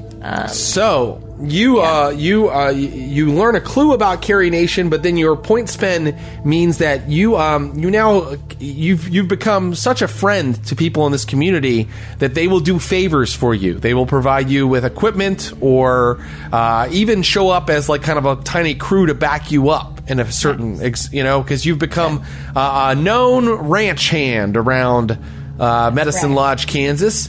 And the clue I'm going to give you is that Carrie Nation's daughter, Charlene, has an affliction. She has an affliction of the mind, but she takes care of it every day with 1 glass of wine. Interesting. And you see, in fact, Mother Nation come into town with her daughter Charlene, and they visit the local saloon, and they pick up a couple bottles to go home about once a week. And you see them once a week do that. So now I will turn to, let's say, oh yes, did you have a question or something? Yeah, did the townspeople know, is this her daughter from her first marriage or her second marriage? This is a daughter from, I hope I'm being historically accurate, from her second marriage. Okay. And so let me ask, Imogene Dupree, what are you doing with your month here in Medicine Lodge, Kansas? Well, I'm going to go straight to the source. I'm going to use my charm to get in to the saloon and be a saloon girl. Oh, very good. Excellent. And you're just kind of doing it to get a clue. Is that correct? To get a clue, and I want to be there, ingratiate myself now that I know that Carrie Nation and Charlene Nation go there every week. I think I'd like to, get to know them, what kind of wine they drink. And, very good. Yeah. So investigate that a little more. Here's your clue. The preacher David Nation comes in a couple times a week, and he takes a drink of whiskey on the rocks, and he sucks it down, and then he says, "Well, that'll do it for me. One's enough, and you never want to go overboard." And then he heads back out of the saloon. So every time you see him, he drinks extremely responsibly. He comes in the next week and he's like, "Just one and not a drop more." And they pour it for him and he takes it and he goes, "That's the good stuff I like. But now I'm done and back to my wife and daughter." And he heads out again. Well, I have a seed of a plan fomenting, but I don't want to initiate without considering my teammates' opinions. I have a thought as well, and I wonder if our thoughts are somewhat similar. But Captain Pate, you're in the hotel with Dakota and Imogene. Would you like to hear their plan, or would you like to go ahead and tell me what you do with your month? Yeah, I'll say with his month, I think in this room, he's really relying on the two of them to kind of handle this part of the job. He doesn't really want to interact with anyone of substance to the mission right now, currently, because he's just not very good at it. He doesn't want to blow anything up. So he's trusting you guys to handle this. And what I would like to spend my month doing is maybe posing as a British a journalist who's coming to the American West to write about it, right? For British readers or whatever. And it's really just a thinly veiled, what he wants to do is dig into any and all of the local sort of libraries and records and stuff that he can find during this time. And he just wants to totally focus his research not on Carrie Nations, but on if anything else is funky in the timeline right now, or if it seems like everything is right until now, and something now is what's off, because he wants to be prepared if we need to jump back again. All we've been doing is jumping back and back. We keep finding out something that was wrong before. Now maybe we'll find that out again because it's specific to this woman. But he wants to see if the president is correct, if Ted Kennedy, if Teddy Roosevelt is alive, if right. All those kind of things are falling into place in 1900. If McKinley is president, I think he was president in 1900. Great. Is he using his research skill to do that? Yeah, research. Okay, yeah. So you spend a month just making sure that everybody is where they should be in the year 1900. And so far, so good. William McKinley is president. He hasn't been assassinated yet, but that's supposed to happen. He hasn't been shot yet. Or is it in 1900? I think it's in 1901, maybe? I think it's in 1901. So, everything seems to be cohesive and where it should be up to this point. But, of course, you're working with the records in Medicine Lodge, Kansas. You're basically reading a lot of old newspapers and things like that to kind of keep track of it. But he has time. He might travel to, Topeka. Or, right. Something a little larger and, look into their records. And he does that. And, yes, in every place he goes, he finds that things seem to be on the rails as they should be until this time. This is good. I love this game so much. I'm having a blast. I know. Yes. It's such a mystery. It really is gosh, this has been such a puzzle. I think we're doing it. And now he's sitting in this room with you two, and he gets you up to speed that it looks like it's here. Something now could be her, divert the entire timeline. What have you found out? Okay, so we know from our experience that both Carrie's daughter and Carrie's husband receive very positive benefits from a very moderate amount of alcohol. I don't know if that's what it was like in the real timeline. But so far, she doesn't have any predisposition against alcohol. I think we need to sacrifice the husband and the daughter on the altar of alcoholism to get Carrie Nation to change her tune. we are on the same page, Imogene. I was thinking maybe, because you work behind the bar maybe sometimes at the saloon, maybe you could do something to the wine we're giving to Charlene, make her sick, and then maybe we get Mr. Nations... David, thank you. David Nations, maybe we get him a little too drunk one day. Maybe we push his limits. Maybe we see what happens. Maybe he doesn't come home one night. He's not being very responsible. Maybe he doesn't come home several nights. Yeah. So I think, I hate to do it, but I think it might be what's necessary. We have to do what we have to do. That's right. For the good of the timeline. I put my hand in the middle of the table. And it lights up green. No. Are we doing this? Oh, I love a handshake. Okay, for the timeline. For the timeline. Captain, come on. Captain. Join us, thank you. For the good of the timeline. For the good of the timeline. For the good of the timeline. I love that. Yeah. So, what's first? Are you going to try to poison Carrie Nation's daughter? Yeah. Or are you going to try to get the preacher, David Nation, drunk? All at once. I want to hit her where it hurts. Yeah. And then hit her when she's down. I wanted to take care of her sick daughter all night long, and her husband doesn't come home because he's getting drunk at the bar. I'm going to rule that it's the day. It's taken you this much time to get prepared and settle on this plan. So it is June 4th, 1900. The next morning, Carrie Nation is due to receive her vision. Okay? And on this day, the family makes its weekly trip to the bar here in town. And as they are in the bar, David Nation is having his glass of whiskey, and Mother Nation and Charlene are buying their wine to take home. And you tell me what you do.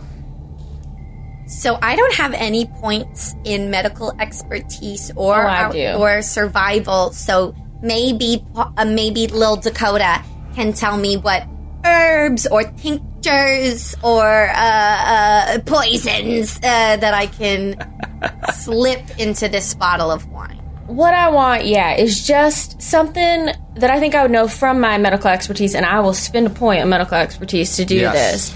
That we can get into this bottle of wine that is just gonna. What is that thing that makes you throw up when? Castor oil. Ipecac. Yeah, or like Ipecac. That's what I was thinking of. Put some of that in there so that when she drinks it, she just vomits. I want her to throw up until she feels like she's gonna die. Basically. Okay. Very good. And then what is there another part of this plan? We gotta... And where is Captain Pate? Okay, well, I had an idea for you, Captain. Yes. What is it? So, if the girls... We're on David, right? And the wine bottle's on Charlene. Captain, you gotta be the voice of God. Yeah. Oh, that's good. Yes, you can do it. Captain, we believe in you. You have to be... I couldn't. Listen to your voice. You got it naturally inside of you, Captain. Look at the lines on your face and your bushy white hair. You have gravitas. I cannot impersonate. Authority. I cannot impersonate something so sacred.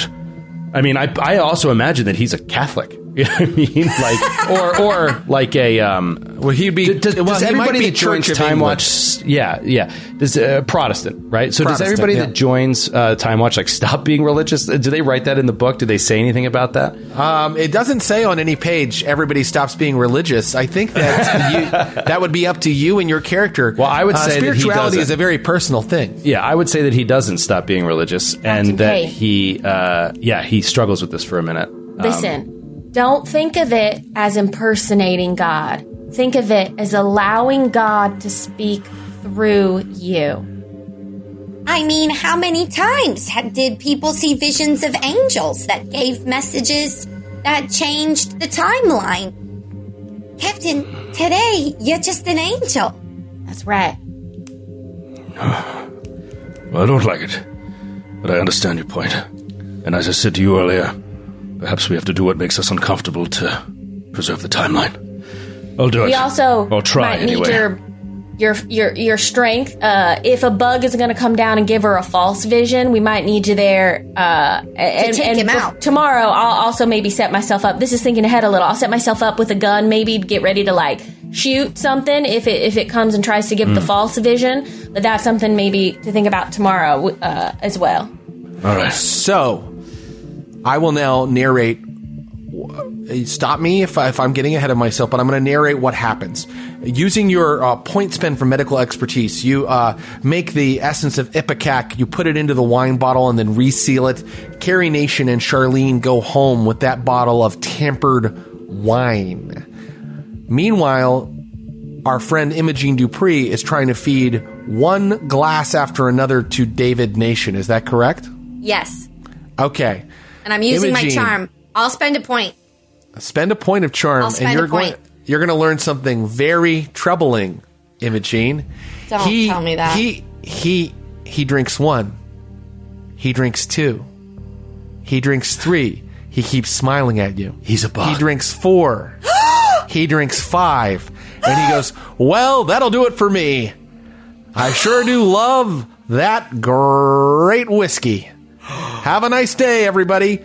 And then he begins to walk out without at all wavering, without at all stumbling. He begins I told you walk. one of them was a bug. I knew someone would be. Stop right there, mister. He stops and is like, can I help you? Don't take another step, pastor. Or should I say, roach? Show yourself. He still looks like a man with like graying, windswept hair. The apparel of a parson from the turn of the 20th century. But he's now chittering at you, and he goes, "Where is Captain Pate?" You don't need to know. You're dealing with me.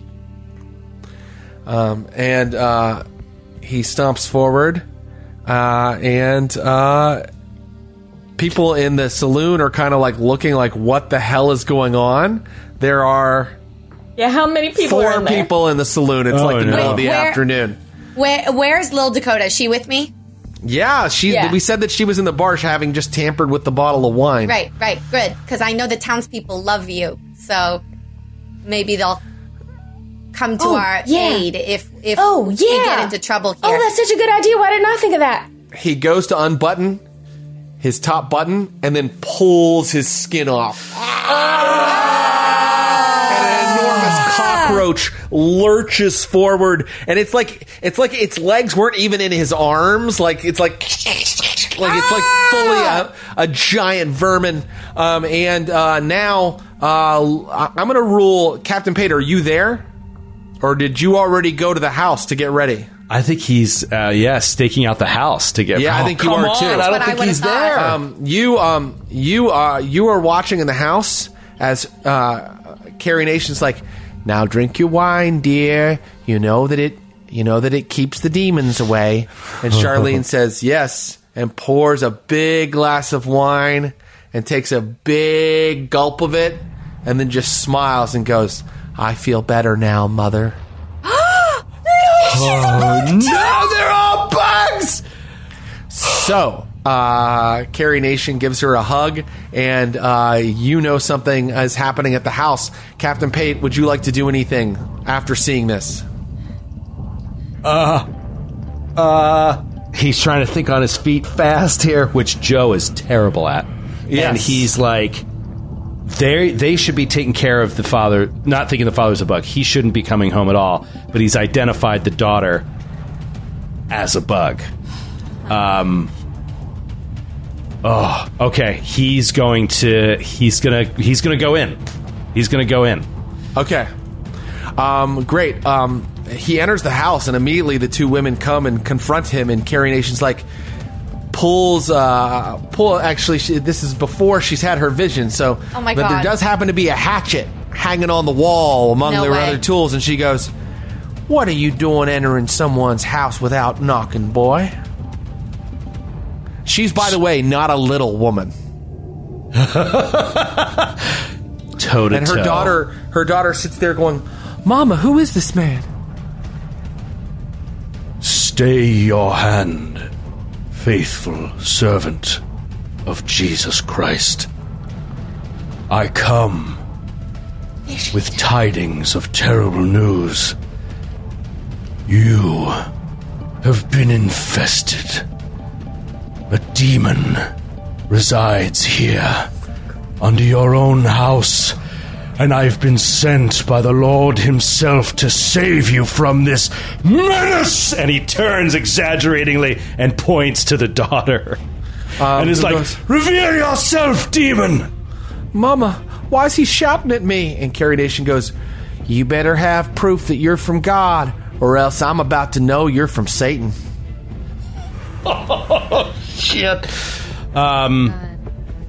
He's just going to say,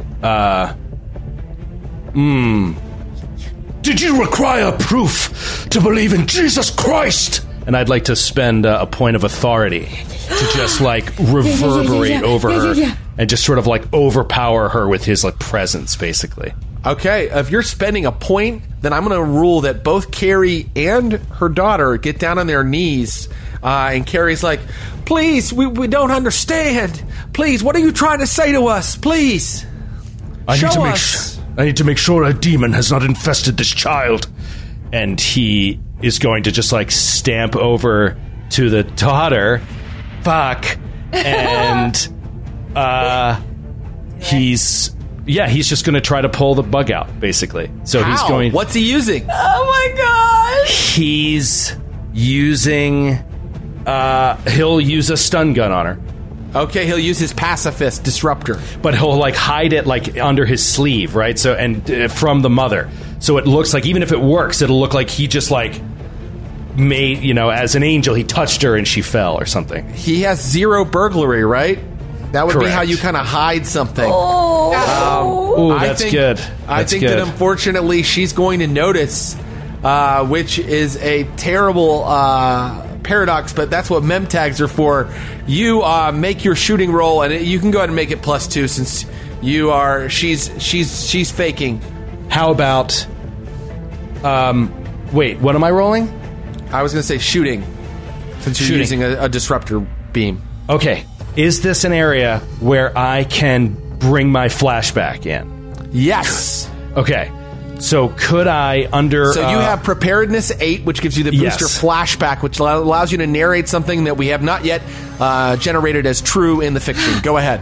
Okay, so what I want to narrate is like that Dakota helped me with her tinkering to rig my pacifist weapon to be like tied to my arm under the coat, because we knew there might be a moment where I'd have to like stun a... and so now it's like worshiper. You're laying on hands. Exactly. Like the Spirit of God. Yes. If you're using your booster, don't even bother with a shooting roll. The pacifist goes off just as you say it should, and let's see how Charlene Nation handles that. Oh God! Don't resist. Come on. Don't resist. Don't resist, because then we got no answer. Boom! You hit her. Carrie Nation goes, no! Charlene hits the ground and then gets back up. But as she is getting back up, she's ripping open, and an enormous insect is tearing out of her. Carrie Nation is screaming. This is more than smashing bottles in a bar. She can't handle it. She's like, kind of trying to get out of the way. And now we enter a combat scenario, and even though the combats are happening in 2 different locations miles away, I think we can go with one initiative order, and I'm going to allow our friend Dakota to be first.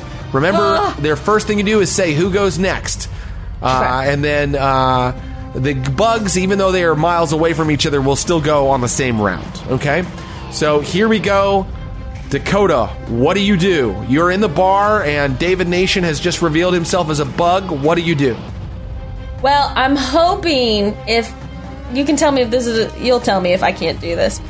I'm hoping that if what I do is successful, that the townspeople who are in the bar can go next.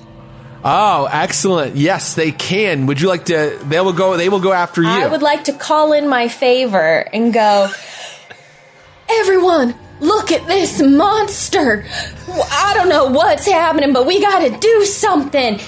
Pull out your arms, band together, and let's rid this scourge and maybe all the alcohol from this town. And I'll pull out my revolver that I keep wanting to call a rifle. I'll pull out my revolver and encourage them to do the same. To threaten the bug. You're going to threaten him, or are you going to shoot at him? You can just threaten if you want. No, I'll shoot at him. Okay, yeah, if I can convince them and shoot, I will. Give me a shooting test and tell me how much you're spending on it. I'll spend 2. Okay, very good. Which I only rolled a 2, so that means it's a 4. A 4. A 4 is enough to hit. Now you can do your damage. Damage mod 1 or stun. So I do just a +1 to this roll. For your 6-shooter, 6-shooter should do maybe a little more than that. Actually, let's see here. Nope, that's right. A +1. That's correct. 5 total. 5 total damage, and it blasts the bug, and you can tell that it's made a little bit of a singe on its carapace. But it didn't really take it down a notch. It's very angry now, chittering madly at you. I have double tap. Can I use that? Yes, here? your difficulty goes up by 2. Yeah, awesome. Okay. Meaning that you now need to hit a higher difficulty, but yes, you may. Can I spend again? You certainly may. I'll spend 2 more. Okay. And hope that I roll a little better. No. What'd you roll? 1. So I think my gun. I don't want to cause myself any trouble here, but maybe I don't know, something happened. This is not normal for me. I don't miss. Well, that's okay. You did a lot. I mean, be proud. So Dakota's you mad shot at herself. You shot and you hit, and then the second shot goes wide because the thing is fast. It skitters quickly and it dodges your bullet. But now the townsfolk who trust Dakota with their lives, they all pitch in. And let's see how many of the 4 actually have firearms. I mean, they're out in the middle of Kansas. All 4 of them have firearms. Right, they nice. Do. This is the bartender who you've gotten to know, the bartender who you've gotten to know, whose name is Cleavon. Cleavon pulls a rifle down off of the shelf, and they all start attacking. Here they go. Let's see. No. Yes. Yes. Yes. No. So 2 and no, nothing. There we go. Only one of them managed to actually really hurt. Both of them hit, but only one of them managed to really hurt him. These things are covered in an armor-like carapace, and the shots are... Oh, and by the way, they declare that the next person to go will be... They declare that it will be... Well, they're going to do something with your best interest at heart. So they're going to declare that the bug goes first. Okay? So the bugs will go next. And then the bugs on their turn, they declare that Captain Pate will go next. So bugs in both locations will go now. And the one that was just shot by Dakota charges forward, leaps on her, and attacks with its pincers. No. Oh my god. Dakota, your hit threshold is a 4 because you're hard to hit. Mm-hmm. Here it goes. It hits you. And it does 7 damage to you. Oh my! I'm very hurt. Dakota cries out in agony from this. A giant cockroach is basically sitting on Dakota's chest, has her up against the bar, and is trying to rip her to shreds. Meanwhile, at the Nation household, a giant cockroach attacks Captain Pate. And this cockroach succeeds. No. And it does 4 damage. Okay. and it's smacking at you. It's trying to smack you with its clacking, hideous pincers. And I declared Captain Pate would go next, correct? So it is your turn, Captain Pate. Okay. And I will declare that Imogene will go after me. Right? Okay, great. That's how that works? All right. That's so how it we'll works. kick it over to Imogene after. Oh, my God. Okay. He's going to step back, trying to... so he gets slashed, and he's bleeding, which, like, an angel shouldn't do, but whatever. Say. This is such heresy. But he's like, I have become flesh to ward this creature from this place. He turns, like, for a moment, just to give Carrie Nations this moment of hope that this helps, because it's also huge that, like, she has to get out of here, right? Like, it's good to see this, but she has to get out of here. And he just turns to her, and he's like, flee!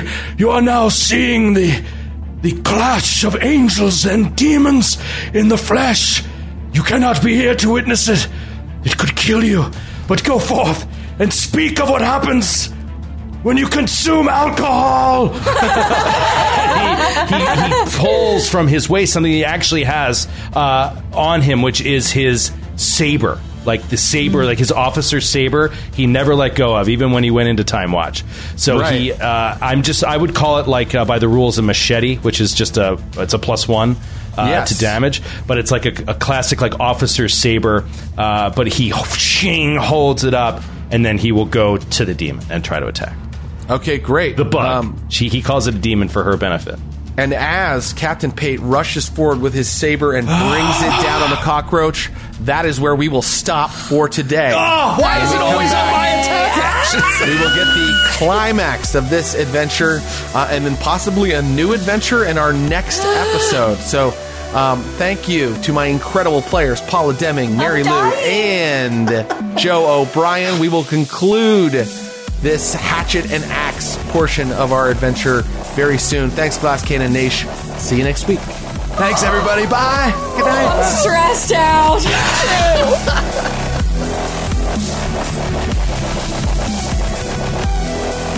Thanks for listening to the Glass Cannon Network. For more podcasts and live streams, visit glasscannonnetwork.com. And for exclusive shows and content you can't find anywhere else, subscribe today at patreon.com/glasscannon.